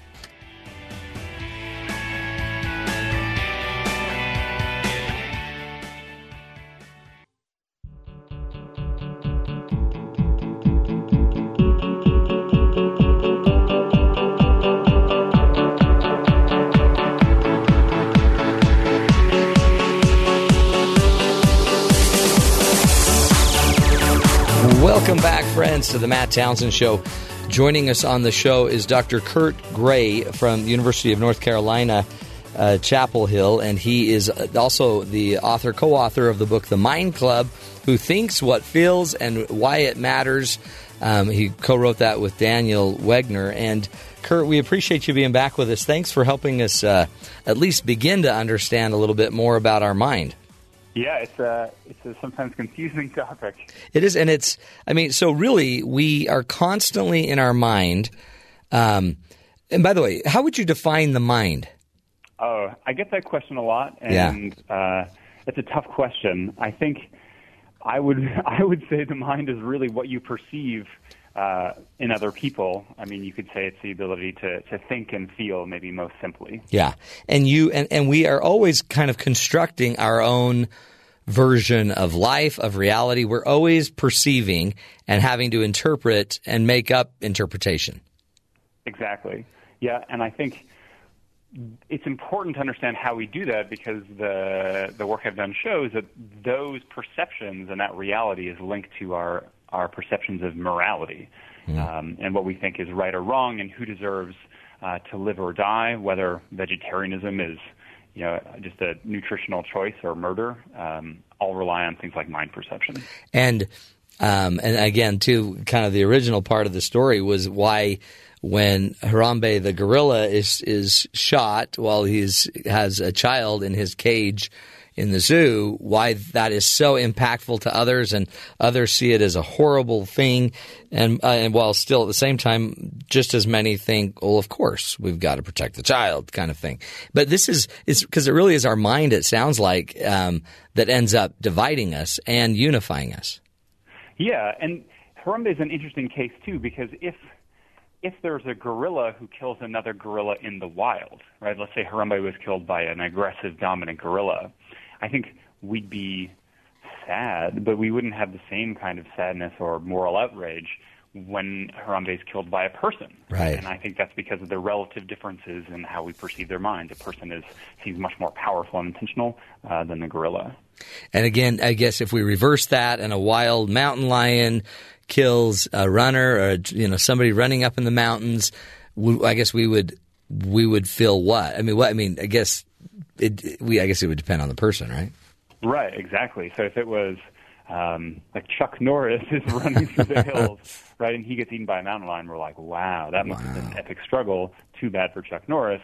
But if it's a small child, then we think that's terrible. Right? And then there was a young boy who was killed at Disneyland not too long ago by an alligator, and they killed 5 alligators to find the boy's body, and then eventually found him at the bottom of the lake. And no one's getting upset about the dead alligators, right? Right. Even though, because it was, I guess, in a position of it should have known. I mean, like, it was in the powerful position. Right. Exactly. And also, alligators are just less similar to humans, and so we don't get the same kind of mind cues as we get from a gorilla. And fair enough. I mean, right. I think objectively alligators aren't as smart as gorillas, but still, the kind of lack of outrage is notable. But then, like you're saying, we can then take this same kind of theory and bring it into how we see each other and how we see people with differences, or and then that creates our moral justification for why we can treat somebody so differently because we perceive them as a threat or as, not doing something healthy. Exactly. Yeah. So, I mean, the one of the oldest examples is slavery, right? So, in the U.S., when slavery was justified, it was justified on the basis of, these people who are different than us coming from Africa. They have less of a mind. They're like livestock. We have to protect them and help them, but they're not thinking doers like you or I. And you find that all over the world, in some sense, when people advocate for differences across people. And again, that's mind perception, right? Reflecting their moral judgments. But one of the keys, really, too, is we get to choose how we're interpreting people. Right. Yeah. So we can we slow this process down and actually question our own interpretation and try to gather more real data? Absolutely. So I think that's especially true with humans, right? Because if you just spend the time to listen to someone, right, and you spend the time to talk with someone, it becomes pretty apparent that they have a similar kind of mind that you do. And so, it's a very easy way to overcome these like political or racial or cultural barriers. Right. With things like animals and machines, and we talk about people in vegetative states, it's much harder there because you can't just sit down with a dog and talk to it for a little while longer. Well, some can. Yeah, that's true. The dog some whisperer. They're dog psychics, right? They can contact your dog beyond the grave. And that's more or less a matter of kind of science. Right. But that's fascinating because then, I guess that is, I think, one of the reasons why there's been so much strength in the movement for LGBT. It seems like, too, that more and more and more people have more close connection to someone in their life that is gay. And then it starts to change how you see the whole process. And then all of a sudden it becomes more acceptable. Yeah, so again, going back to the distinction I raised before the break about kind of like thinking intentional doers and vulnerable feelers, I think when we think of people who are different than us, it's very easy to think of them as only thinking doers, as kind of evil people bent on destruction. So this is what the U.S. did to how they saw the Japanese in the Second World War, right, as just a kind of robotic race bent on the destruction of America. And I think when we perceive our enemies in political discourse, we think the same way, right? They're just evil and they have no feelings. But then when you talk to people who are different than you, so LGBT folks in this case, you think, well, they really just do fundamentally love their spouse. Yeah. It's the same kind of love that I feel for my spouse. And so, they're not just thinking doers, they're also vulnerable feelers. And again, there's no end to this. It just seems like issue after issue, immigration, and racism. And so part of one of the things you're teaching us is that the mind is doing this supposedly to protect us, to make sure we're safe, so there aren't any surprises. But really, we may just be creating such an illusion that could fall in on us as well.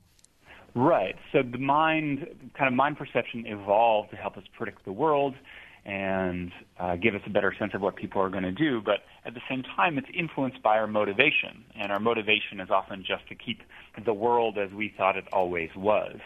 And so there's all these psychological processes in there to reinforce our current beliefs about other people. And so, you find this with animals and vegetarianism, for instance, right? If I'm a kind of meat eater, then I think there's no way that they have a mind and nothing you can tell me can convince me.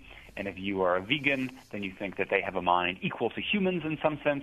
There's nothing that I can say to convince you. And so we kind of entrench ourselves in these mind perception positions. Yeah. And then I guess, too, then how you're raised, I guess you can be raised in a mindset or raised in a paradigm. Exactly, yeah. So I mean, parents can sometimes say, well, they don't think about it as the same way. And the kind of innocuous interpretation of that is, well, they just have a different opinion.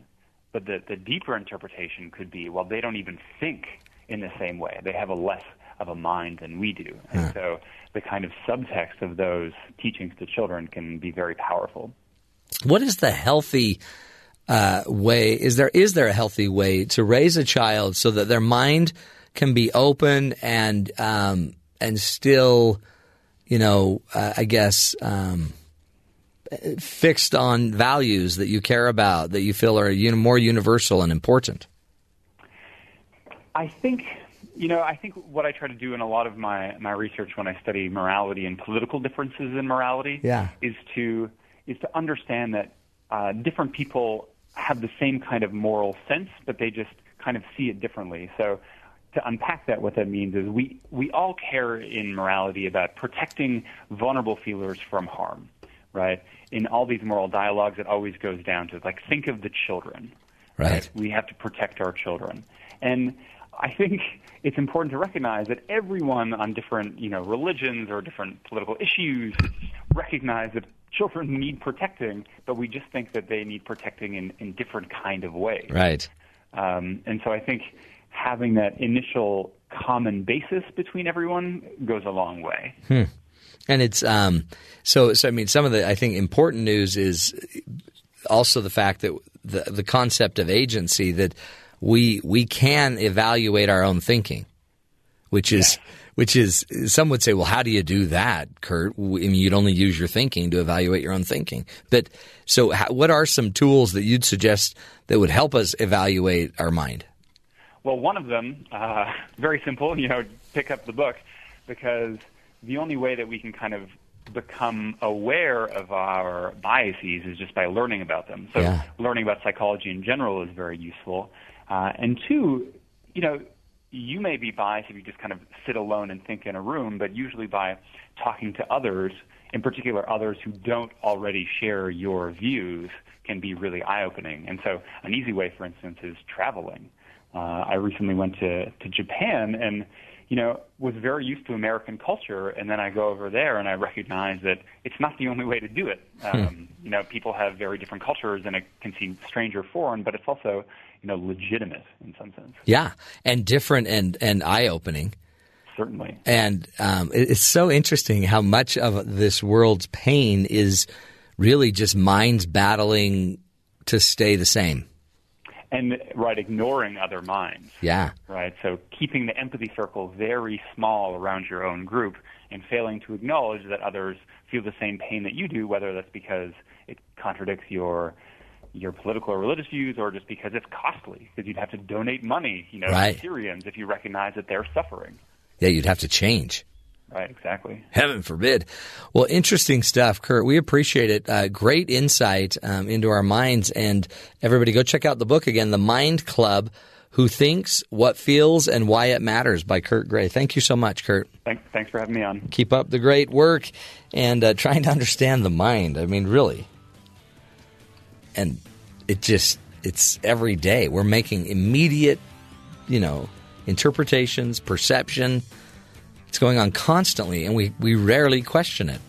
It's just right. And then it even feels right. Oh, it even feels right. Stick with us, folks. We'll come back, do a little Coach's Corner. This is the Matt Townsend Show. We'll be right back.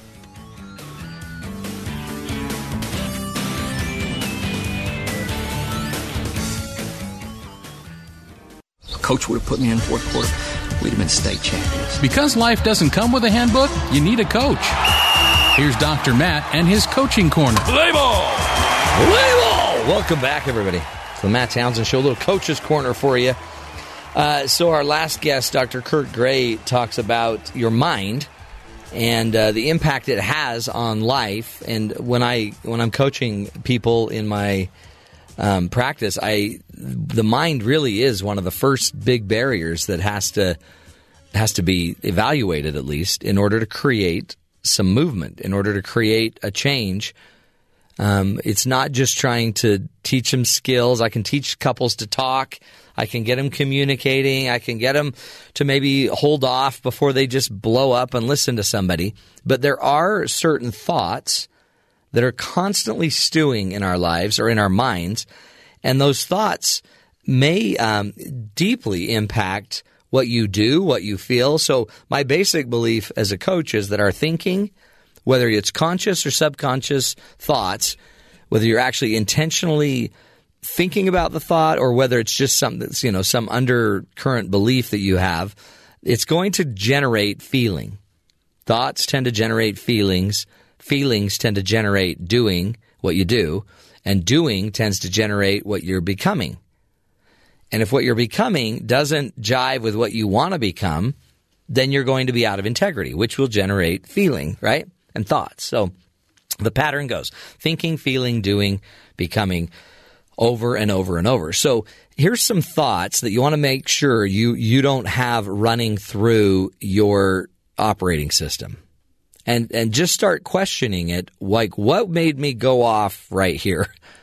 Why did I start to act this way? That's what I was doing, yelling, screaming, whatever, just pulling away, ignoring my family or my spouse. Why was I doing that? Go back to the feeling behind it. There was something I was feeling. By the way, motivation, for those that want to understand motivation, motivation is the feeling that generates the doing, right? So there's power in understanding the feeling and the doing. There's also power, maybe more power in understanding the thinking behind the feeling. Here's an example. Do you tend to have a thought that you don't have a choice in life? You don't have a choice. I've got to do it. Don't even have a choice. I mean, I don't even want to do it, but I've got to go do this job, or I've got to go, take my kids to here and this place and that place. So if that is the thought that's underlying it and the belief, it's going to generate a feeling. And the feeling is probably obligated, forced. It's going to be an uglier feeling if you don't have a choice to do something, which will then generate how you go do it. Think of how you do something you didn't want to do. So a kid that throws a tantrum up to an adult that, ruins a trip that they didn't even want to go on, it's going to be acted out. So do you have a thought process that you're trapped? You don't want to do what you're doing. You don't want to be in the life you're in. You don't want to be in the marriage you're in. Another thought that a lot of people have is that life is easy, or life should be easy. And then they're amazed every time it's not easy. So if that's the way that if you have a belief that life should be easy and yours isn't, then you obviously think, I got to change my life. I got to change it. And you might feel misery even though you got a pretty good life. It's just normal. It's hard. Another belief is that the way it is now is the way it's always going to be, right? So if it's bad now, some people believe it's just that's your life. It's always going to be bad. Or do you believe, you know what? No, life's going to change. Just give it a couple of years. Give it a month. Give it 2. Give it a week. It's going to get better. Do you also believe that everyone else has it better than you do?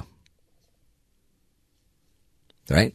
There's people that believe everyone else just has it better than you do.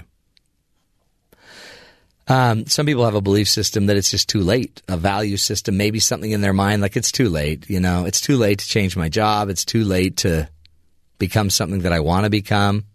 Some call it just bad luck. I just got bad luck. Bad luck. Everything I touch just goes bad. Some think of this optimist. You know what? The situation, it's going to get better. Some have that automatic, reply. Some, no, it's just going to be worse. But whatever your view is, it's yours. And if you're going to keep suffering the feelings that come from that thinking, and you're going to keep suffering the doing or the lack of doing that come from those feelings and those thoughts. So when I coach somebody, I always ask them to go back and try to evaluate the thought or the thought, the feeling, kind of the mood that drives you to keep doing what you're doing. And any time you spend looking at it is valuable. Trust me. Any time you spend recognizing the thought that's preceding a lot of these feelings you have, the better off you're going to have. You're going to actually find a way to turn this around. That's the Coach's Corner, my friends. We'll take a break, come back next hour. More fun, more ideas to help you live longer. We'll be right back.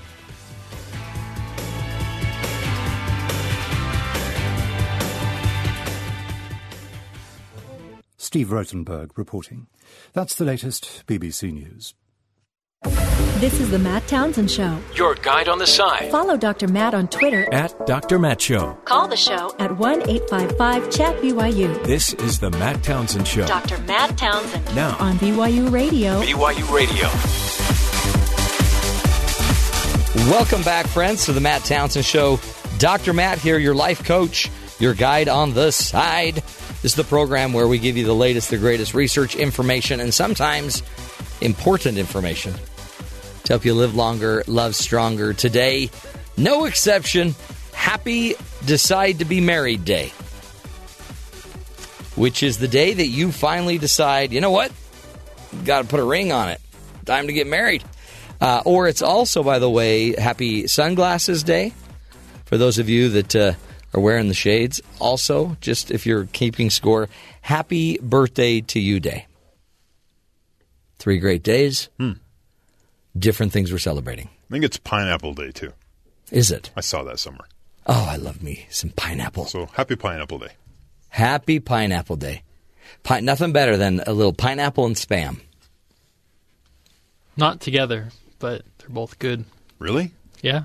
There isn't a dish that incorporates pineapple and Spam? There probably is, but... You're not a fan? I personally don't believe that the two should go together. A little sweet and sour there?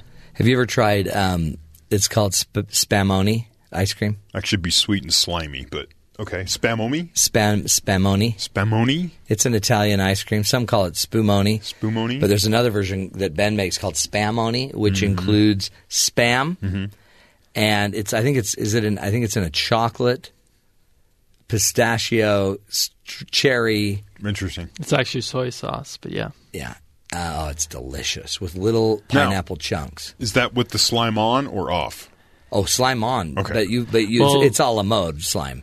So there are certain varieties that you can have de-slimed Spam. Okay. I love Spamoni. Well, it affects the recipe when you leave the extra ingredients. So. Yeah. Oh, yeah. It's all texture. I like to just kind of get some of that, the Spam slime. I just put a little of it in my mouth. Okay. It just knocks the tartar right out of your any tartar, dental any plaque, cleaning. anything. It just cleans you right I don't out. believe they advertise that on the the packaging at all. But my grandma taught me the trick. Okay. It's a great trick. Great. We will be getting into that, of course, today. The healthier diet. No, we won't. We're going to be talking about this is such an important thing. You want to be more creative? You know what you got to do to be more creative? Become less productive.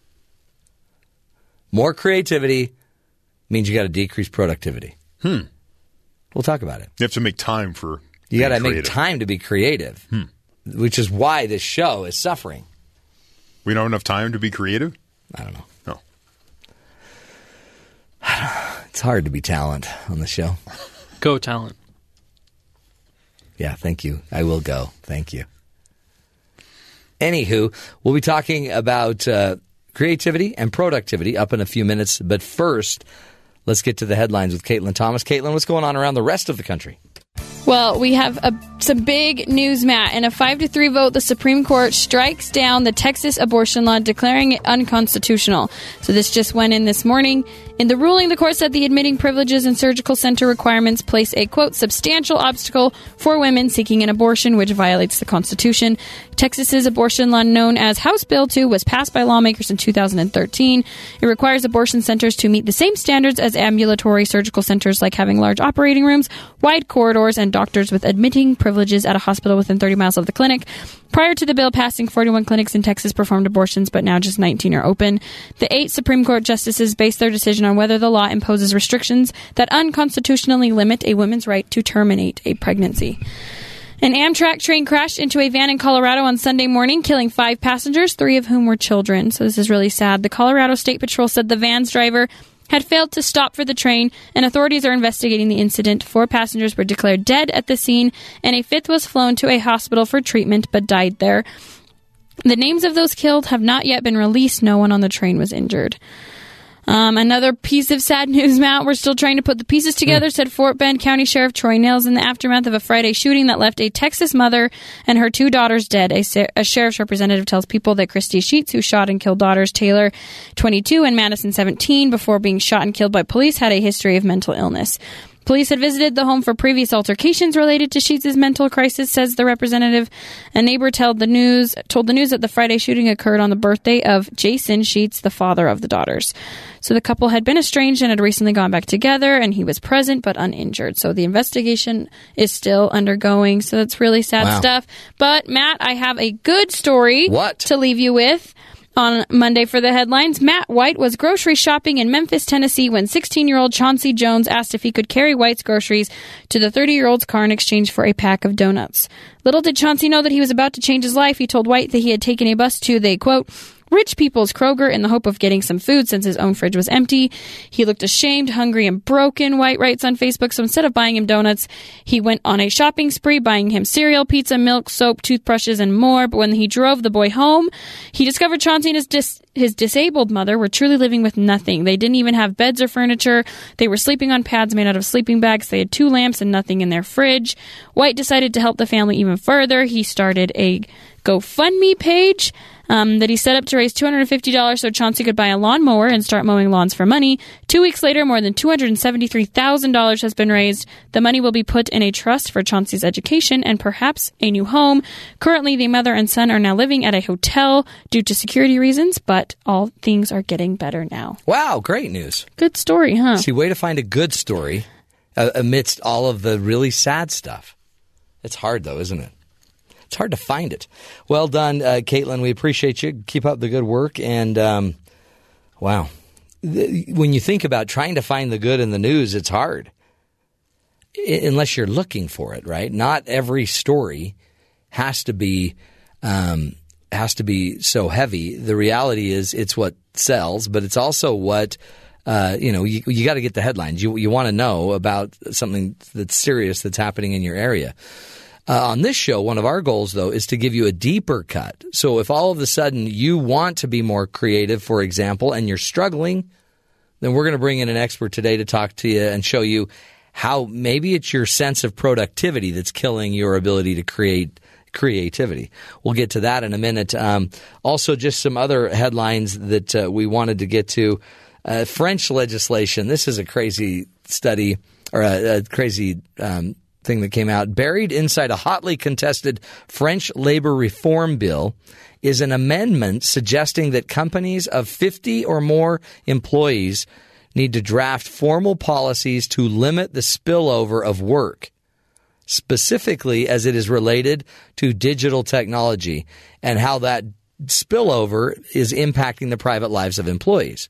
So according to the BBC, you need to now, according to this new policy, this new French labor reform bill, you have to, as an organization, start to create policies at work saying that employees aren't supposed to send or receive emails in their off time. They're supposed to disconnect. Click. You're done. You got to disconnect. This is now making it so that when employees physically leave the office, because historically you wouldn't leave your job because they could still get a hold of you. You remained attached by the electronic leash.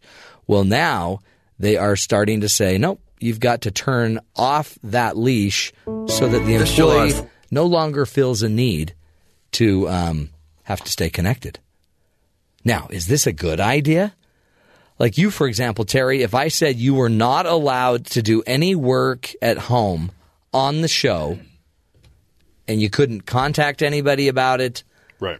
Would you do that?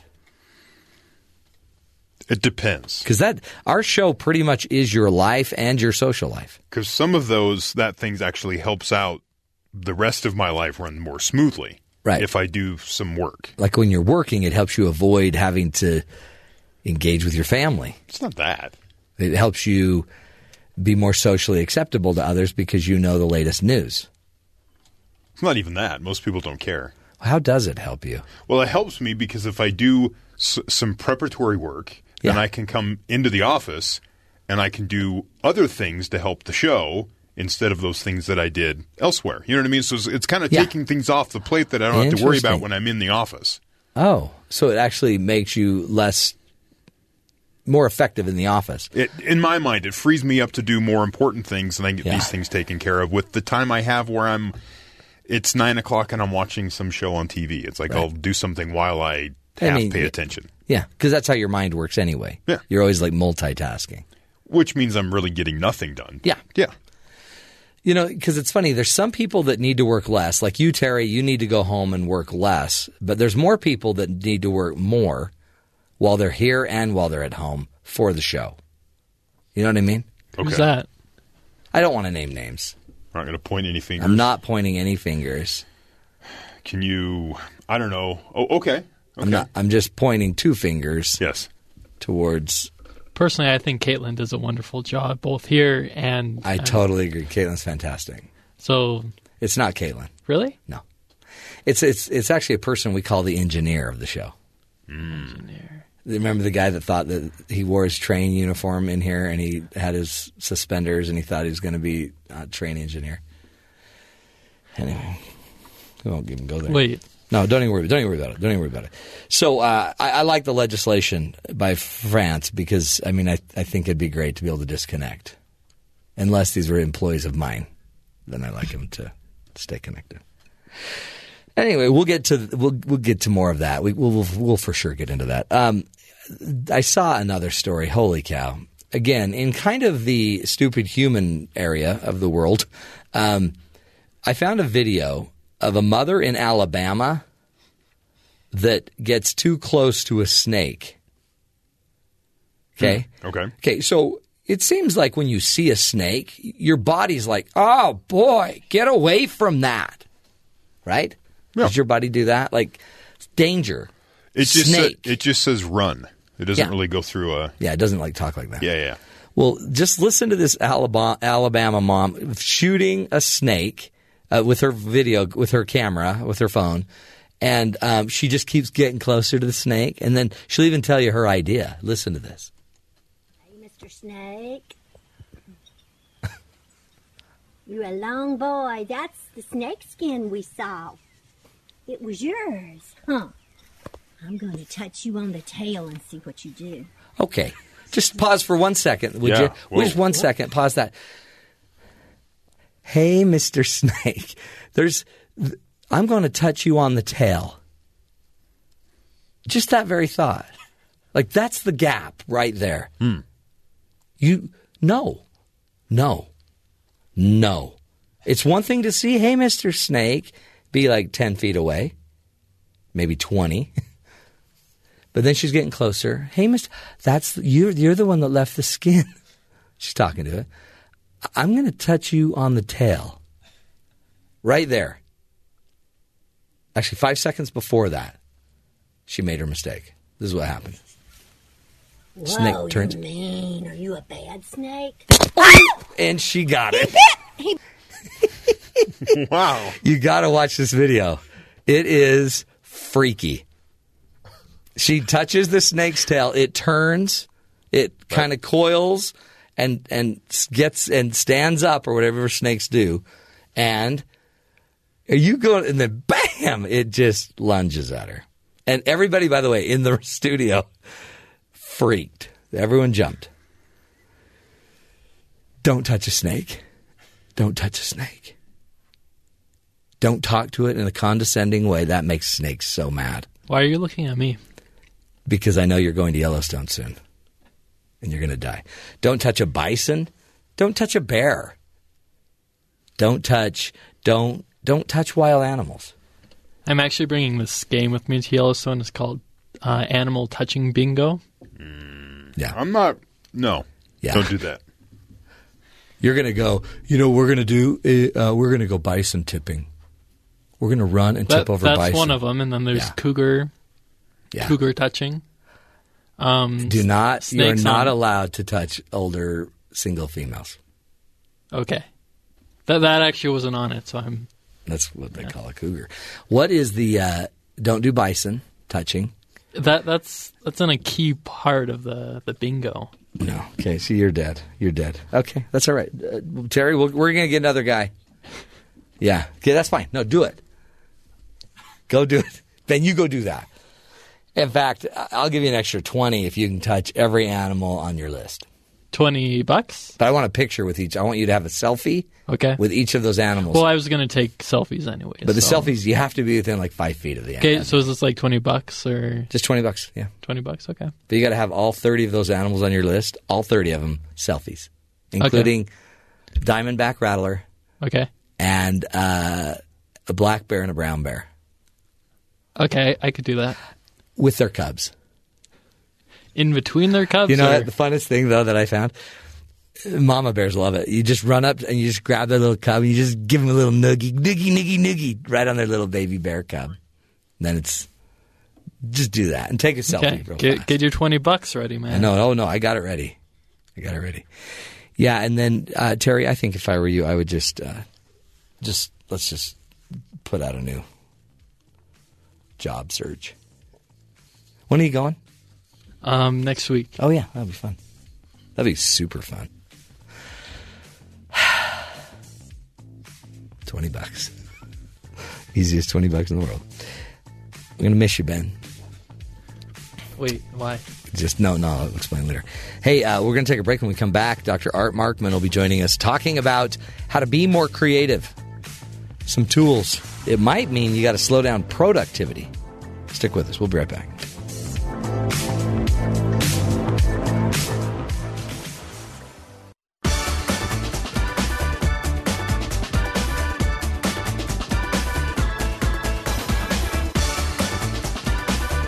Welcome back, everybody, to the Matt Townsend Show. You know, do you ever feel that your bosses, they constantly want new ideas, fresh ideas, better products, new advancements, but you just don't have the time to think of something new? Creativity is one of the most valuable qualities in an employee, but productivity is usually one of the ones that we measure the most. So we want creativity, but we're measuring productivity. Sometimes it seems that these two qualities clash. And joining us today is Dr. Art Markman, is the Director of Human Dimensions of Organizations at the University of Texas, is also an editorial member board of the Editorial Board of Cognitive Psychology. He joins us today to talk about an article titled "To Get More Creative, Become Less Productive," and we appreciate Dr. Art Markman being with us. Thank you so much, sir. Oh, it's great to be here. Thanks so much. This is, I think, such an important discussion in this time of age. We know, and we've talked about a lot on the show, that employee engagement seems to be dropping a lot. People seem less engaged in what they're doing, yet there's this demand where they got to keep producing, but creativity sometimes is being stifled. And you talk about this tension. Why is there such a tension between productivity and creativity? Well, there are two elements to this that matter. The first is just that the creative process itself is inherently unpredictable. So the problem with creativity is, if you think about the things you have to do, you have to learn a lot, you have to explore new possibilities, you have to follow your way down different rabbit holes in order to try different prospects. The problem is that at any given moment, you may not have actually come up with anything that's really a good idea yet. Yeah. And so unlike typical product management, where I have all these benchmarks, I'm going to reach this milestone by this date, this milestone by this date, this milestone by this date. With creativity, hey, you could go weeks without actually having a great idea. At that point, it's hard to tell the difference between you and somebody who's not doing anything at all in terms of overall productivity. That's true. I mean, and really, you may only need to be super creative 2 or 3, 4 times a year.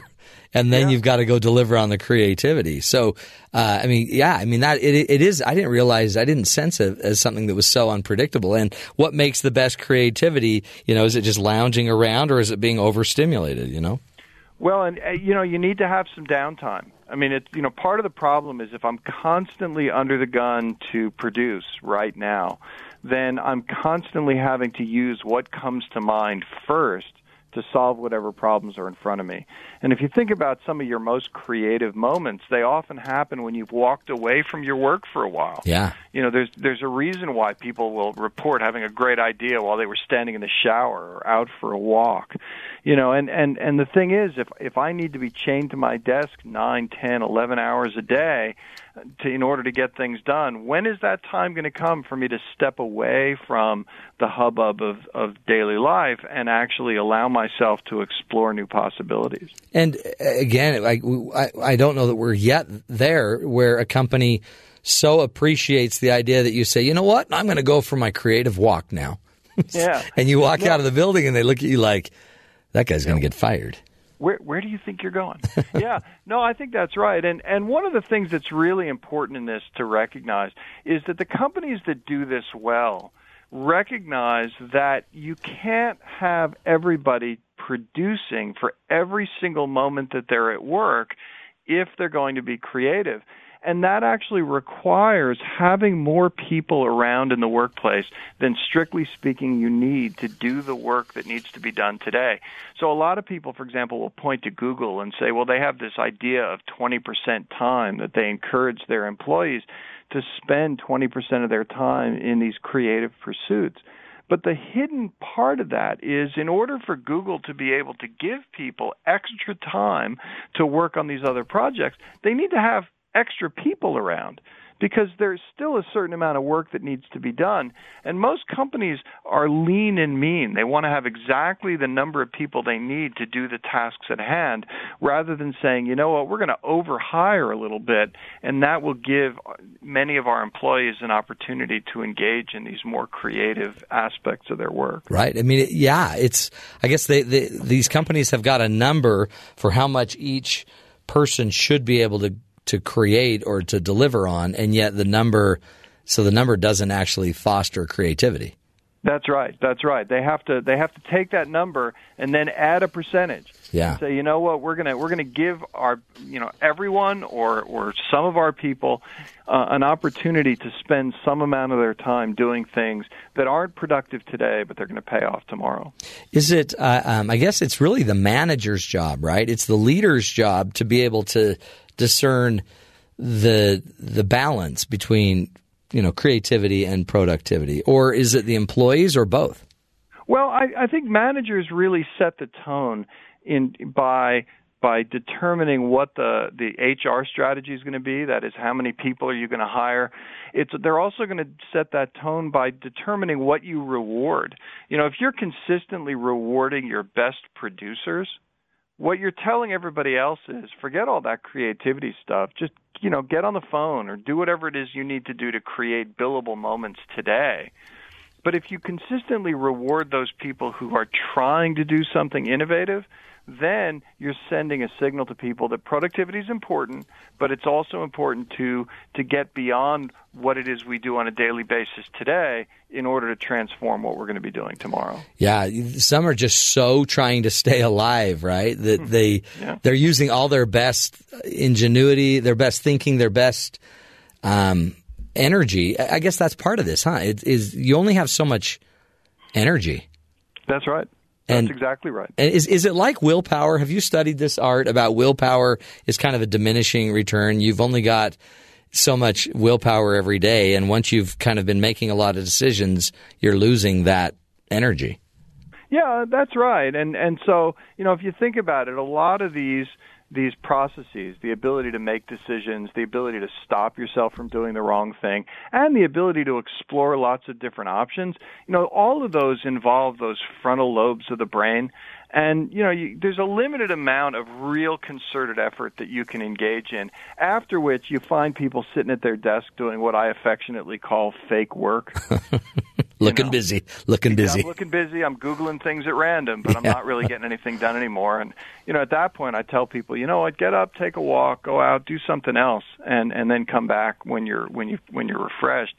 But yeah, I think management has a tremendous amount to do with that, because they really tell you what is it that we value in this organization, not through the words, but through what they're doing, and most importantly, what it is that they're rewarding everybody else for doing in the organization.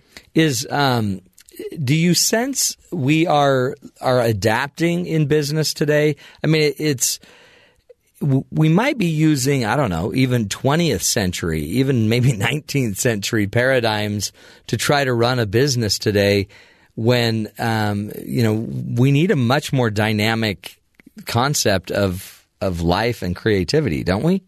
I think so. I think what we need is a much more human-centered view of what we're doing in business. So if you think about it, a lot of the business practices that we use on a daily basis are ones that we carried over from manufacturing. Right. And because the thing is, when you had a manufacturing plant, you could determine exactly what level of productivity you should expect to get, and any manager who couldn't maximize the productivity of that factory didn't deserve to be running that factory.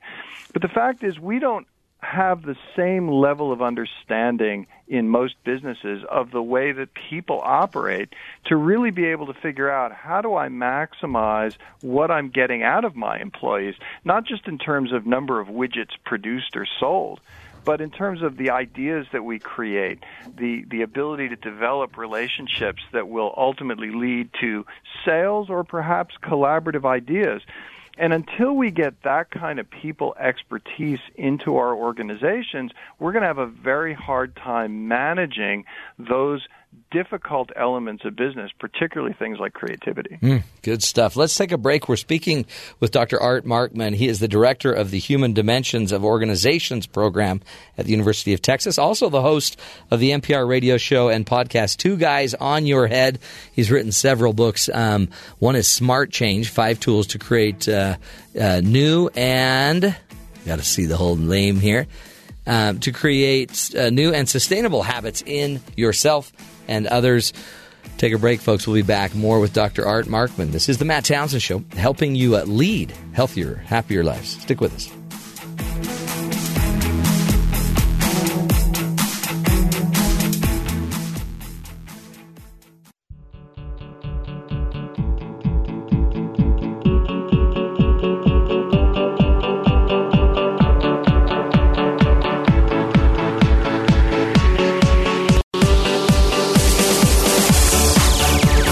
Welcome back, everybody, to the Matt Townsend Show. On the phone with us is Dr. Art Markman, who is the director of the Human Dimensions of Organizations at the University of Texas. He's a member of the editorial board of Cognitive Psychology and is here to discuss an article, To Get More Creative, Become Less Productive. Dr. Art Markman, welcome back, my friend. Oh, thanks so much. This is, to me, such an important topic that, because I'm a creative soul and I could work forever, but you've got to measure creativity. And I guess we don't measure creativity, do we? We just measure it as an outcome. How many, widgets or whatever did I produce? Yeah. And I think that one of the things that we don't do is to really measure, are people engaged in procedures on a daily basis that will lead to creativity in the long run? So, for example, one of the things that's really crucial for creativity is knowing a lot about a lot of different things. So it turns out one of the things that we often want people to do is to focus on learning things that are going to matter for them today. Let me learn a new procedure that's going to help me to do my work tomorrow. Right. The thing about really creative people, though, is that they often know a bunch of stuff that it wasn't obvious when they learned it how it was going to be important. But then later they realized, I could adapt a solution or a procedure that somebody used in a very different business or in a very different area of work altogether. I could adapt that to what I'm trying to do right now. And those analogies where they take knowledge from one place and plop it down into another, that turns out to be an incredibly powerful aspect of creativity. But what that means is that the most creative people need to be continually expanding their knowledge about things that aren't obviously relevant to the work that they're doing today. And most companies don't reward that. Right. What they want, and in fact, if you think about the kind of corporate training that we create for people, it's often focused on what can I teach you that's going to help you to do a better job tomorrow. as opposed to, let me give you some experiences that might pay off years down the line because you're going to take this knowledge you had and now use it for something that we couldn't even foresee today. That is so true. Like, yeah, if everybody wants to go, we'll go do a little excursion as a team and we'll do leadership skills. But it might be just as important to take them to a museum. Yeah, exactly. Or to give people the opportunity to bring a book to work and to spend an hour during the day reading something that they're interested in that doesn't really have any clear relevance to what we're working on today, just so that if different people are looking at different things, over time we're expanding the overall base of knowledge that we have among the employees that we're working with. Holy cow. And yet so many are so stuck. They've been coding their whole life. They've only read about coding. They only know about coding or whatever. Yeah. Interesting. Yeah. What are some other tricks to maybe, push up the creativity level in our organization or in ourselves? Yeah, I think another thing we need to do is to allow ourselves to have conversations with people who aren't the usual suspects, right? So, another thing that happens in our organizations all the time is that after they get more than about 50 people in them, they start siloing. Yeah. And so now what happens is you come to work and you see the same 8 or 9 people every day. And I think it's important for organizations to create opportunities for people to get together from other parts of the organization, whether it's having a little happy hour or a lunchtime talk or something that allows them to spread that information across the organization so that people begin to realize, hey, you know what? I know something that might help you to do what you're doing a little bit better, rather than just focusing on, hey, let's focus on what can we do today that's going to that's going to make us more productive. Right. It seems like too, just the fear of failure may be, putting a little wet blanket on top of creativity.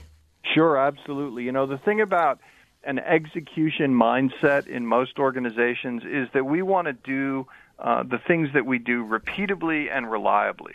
And that's really the mindset that we bring to most of the work that we do. Unfortunately, with creativity, what we need to do is to try stuff, recognizing that some number of the things we try are going to fail, they're going to be mistakes, and that those mistakes are learning experiences and not signs that we're doing it wrong. And I think one of the ways that organizations have to change their reward structure is that we often punish people for failing. Right. And I think that one of the things we need to do is to punish people for negligence, right? So if somebody falls down on the job, somebody really doesn't do their due diligence, well, that's a punishable offense. But really we want to reward failure. So we punish negligence, but not failure. In fact, I tell a lot of companies that I've done work with that once a year they ought to celebrate their most spectacular failure. The big not burnout. In a tongue-in-cheek way, yeah. But really to hold that up and to say, you know what, here's somebody who swung for the fences. And they whiffed, but they learned a lot from it. Yeah. And it's this kind of behavior that in the long run leads to real success in innovation and creativity. Wow. I mean, how... Like to have an award given and then the story and the lessons. I mean, and then I guess the consequences, if you whiff that bad, what did you learn? And then share the learnings. Right. And, the thing we know about creativity is that the people who have the most good ideas are the ones who have the most ideas. Yeah. Right. Now, some of those ideas are going to be lousy. And if you were to run through the song catalog of your favorite artists, you'll discover that for every brilliant piece of music that they churned out, there's a couple of clunkers in there too. Mm-hmm. But what made them creative was that willingness to just try things and then to discover, this didn't work so well, but all right, I'm going to move on to the next thing with the lessons in hand from what I took away from what didn't work well. And I think every successful creative person has a whole list of their failures that are part of what made them who they were as a creative individual. Yeah. Oh, powerful. I mean, I agree. And maybe everyone's got a role to play, right? And maybe seeing that everyone can be creative, but some people, like sometimes you need the cynic in the room or the sarcastic one to spark the right person. So I guess part of the job is get the right mix. Yeah, absolutely. And one of the personality characteristics that becomes really important here, there's two of them that matter. One of which is for creative people, this idea of openness to experience, that willingness to try something new and not to poo-poo it just because it's a new thing. But you also need a certain number of really disagreeable people in your organization. Yeah. Those disagreeable people, they're the critics. They're the ones who are willing to say, you know what, I know you're really excited about this idea, but before we rush to market with this thing, here are 5 things we need to take care of. Yeah. And having that mix of people who are pulling in both directions, people who are really out there saying we could try this crazy new thing, and then other people who are pulling it back and trying to bring you back down to earth and say, well, sure, we could try that, but let's really think through the details of this before we just launch ourselves into space. You bet. Man, great stuff. Dr. Art Markman, thank you so much for being with us. Oh, my pleasure. Thanks so much for having me. You bet. Wonderful insight on creativity and productivity. Go check out his book, Smart Change, 5 Tools to Create New and Sustainable Habits in Yourself and Others. And we'll continue to bring you the latest and greatest from thinkers like Dr. Art Markman. We'll take a break. When we come back, our good buddies from BYU Sports Nation will be with us. We'll be finding out what's coming up on their show at the top of the hour. Stick with us, folks. We'll be right back.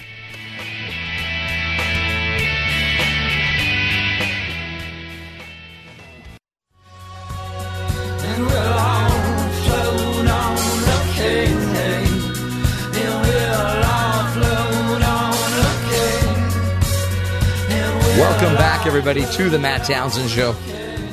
Hey, we're going to throw it down to our good buddies down at BYU Sports Nation, Spencer and Jerem, find out what's coming up on their show at the top of the hour. Hello, gentlemen. Hi, Matthew. How are you? Fantastic. How was your weekend? You know what? It was very, what's the word?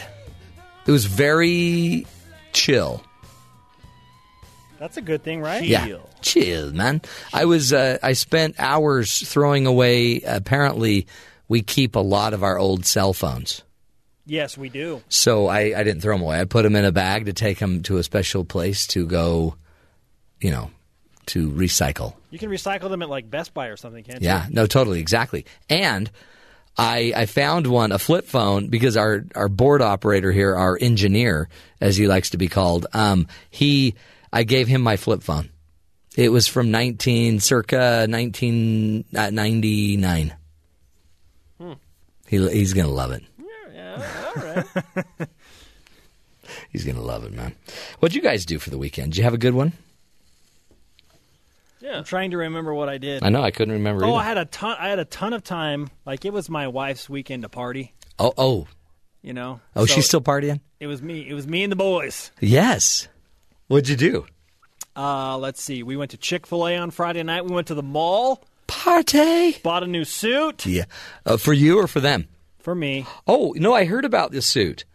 You did not. No, it is. Is it the antimicrobial suit that the U.S. rowers are wearing? Yes, it's going to be a big hit. Just because first time I wear it on air here. Yeah, because the water is so bad in Rio, they've got these suits that keep you from catching infections. That actually is cool. That's really cool. Did you get one? I did not get one of those. Okay. Oh, you got a real suit. I got a real suit. Mm. Yes. Well, a real suit. Pinstripes, tightly woven, ice gray. Ooh. Ice gray. Yeah.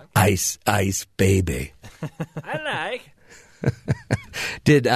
What do you do? What do your kids do while you are getting fitted for your suit? Well, Jet is 8 months old, and Yeah. he was fantastic. He was just super calm and hanging out. Jax He read a book. He was playing Angry Birds on my phone. I believe he's reading What a Inferno good- by Dan Brown.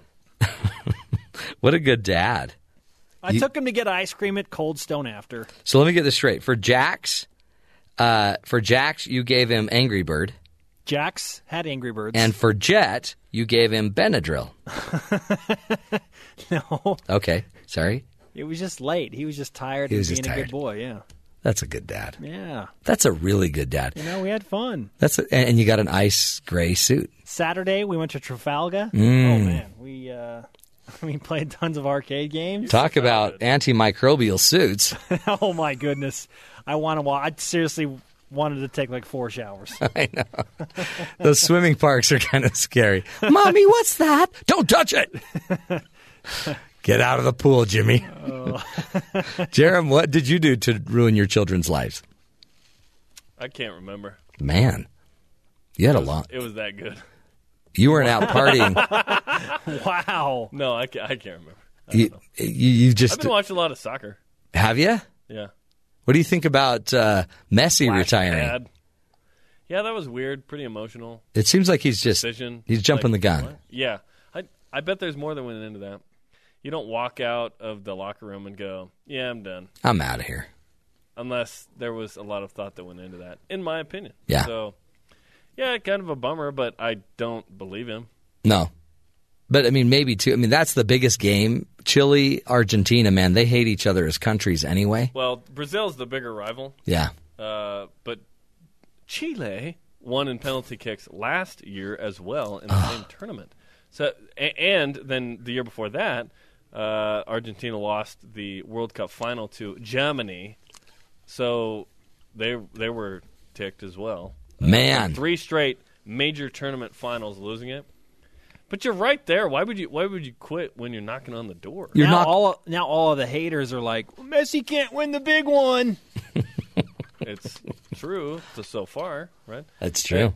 And to me, he's the greatest player of all time. Yeah. Do you really think of all time? Individual, even if he hasn't won a major championship. Yes. Is it his fault that? Yeah, soccer is not. Yeah, you need more than one. Like in basketball, one player can swing everything. Yeah, right? Messi's not but the quarterback. You still have to have a good team. You know what I mean? Yeah. Right. Like the Bulls won the last year that Jordan played with the Bulls. They won like 57 games. The next year they won 55 games. They were still good. Yeah. They were still good. Yeah. But Messi, a little Messi. Individually. Yeah. To me, he's the best player ever, even if he hasn't won a World Cup. But has he ever had the hand of God involved in his goal? Yeah. Diego Maradona is not pleased with Messi. We'll know if he's the best if the hand of God is ever involved in a goal. And if it's not, then Messi wasn't the best. God's hand wasn't there. It was Diego's. Was it Diego's hand? Yeah. Doggone it. That blows up a whole myth. Hey, what other myths are you guys going to blow up on your show? We're answering this fun question. The exact phrasing is this. If you could look into the future and have one question about the 2016 BYU football season answered, what would it be? Wow, one question. Yeah, one question answered. So we were thinking this. I don't want to know the record. Okay. I don't want to know the record. I want to see it play out, right? But I want to know means to that. Okay? Yeah. So toy with that and use the hashtag BYUSN and weigh in. The question is, will they get a bowl? Oh, that's the one? Okay. Don't you think? I mean, that kind of tells you a lot. It doesn't tell you too much. Yeah, because is it hard to go to a bowl game? The answer is no. You can be exactly mediocre. That's true. 500 and go to a bowl game. Yeah, but I mean, that'd be good to know. But on this schedule, at least they're going to get 500. It's more challenging. Yeah. If you don't go to a bowl game, though, come on. I think BYU fans expect BYU to go to a bowl game. Right. Will it be by 1 or 2 games? That's or 3. Ooh, this is exciting. Yeah. David Nixon weigh in, 4-season NFL player, former BYU linebacker, BYU TV analyst. Plus Shaq Walker, he's the track and field star who took 3rd in the 800. He is going pro, and 1 week from today, he expects to be in the U.S. Olympic trials final for the 800. Oh, wow. 1 week from today, on July 4th. Holy cow. He's in the finals? He expects to be in the final. Like, he'll go to the U.S. Olympic trials and work his way in there. But he's one of the top 5 or 6 right now. This is the same Shaq that played for Orlando and... Yes, Shaquille O'Neal Walker. This Shaq is 5'7", 140. Can you imagine that? Shaquille O'Neal running the 800? I would love to see that. That would be great. That's a great interview, guys. Again, another incredible show. And BYU Football Media Day is Thursday, by Locked the way. and loaded, Matt. Locked and loaded. Locked and loaded. Okay, well, make it a great one. Knock 'em dead, boys. Okay, we will do that. Keep us proud. Keep us proud. And keep wearing those antimicrobial suits. It's fun to watch you guys walk around the place here in your spandex suits. Gotta protect. Gotta protect, man. Squeak, squeak, squeak, squeak. Bye, guys. Knock 'em dead. Yeah, man. You need everybody needs an antimicrobial suit somewhere. You need it, right? It's not just for Rio anymore. You can wear them anywhere. Okay, here's a problem. Let's say you're a 19-year-old mother named Nandini. That's her name. And she is from India. She's pregnant, gives birth to a 15-pound baby. I know. 15-pounder. 24, measuring 24.4 inches. That is crazy. Most babies in India weigh between 5 and 8 pounds and around 20 inches. Not this one. 15-pounder. It cries like this. Mob.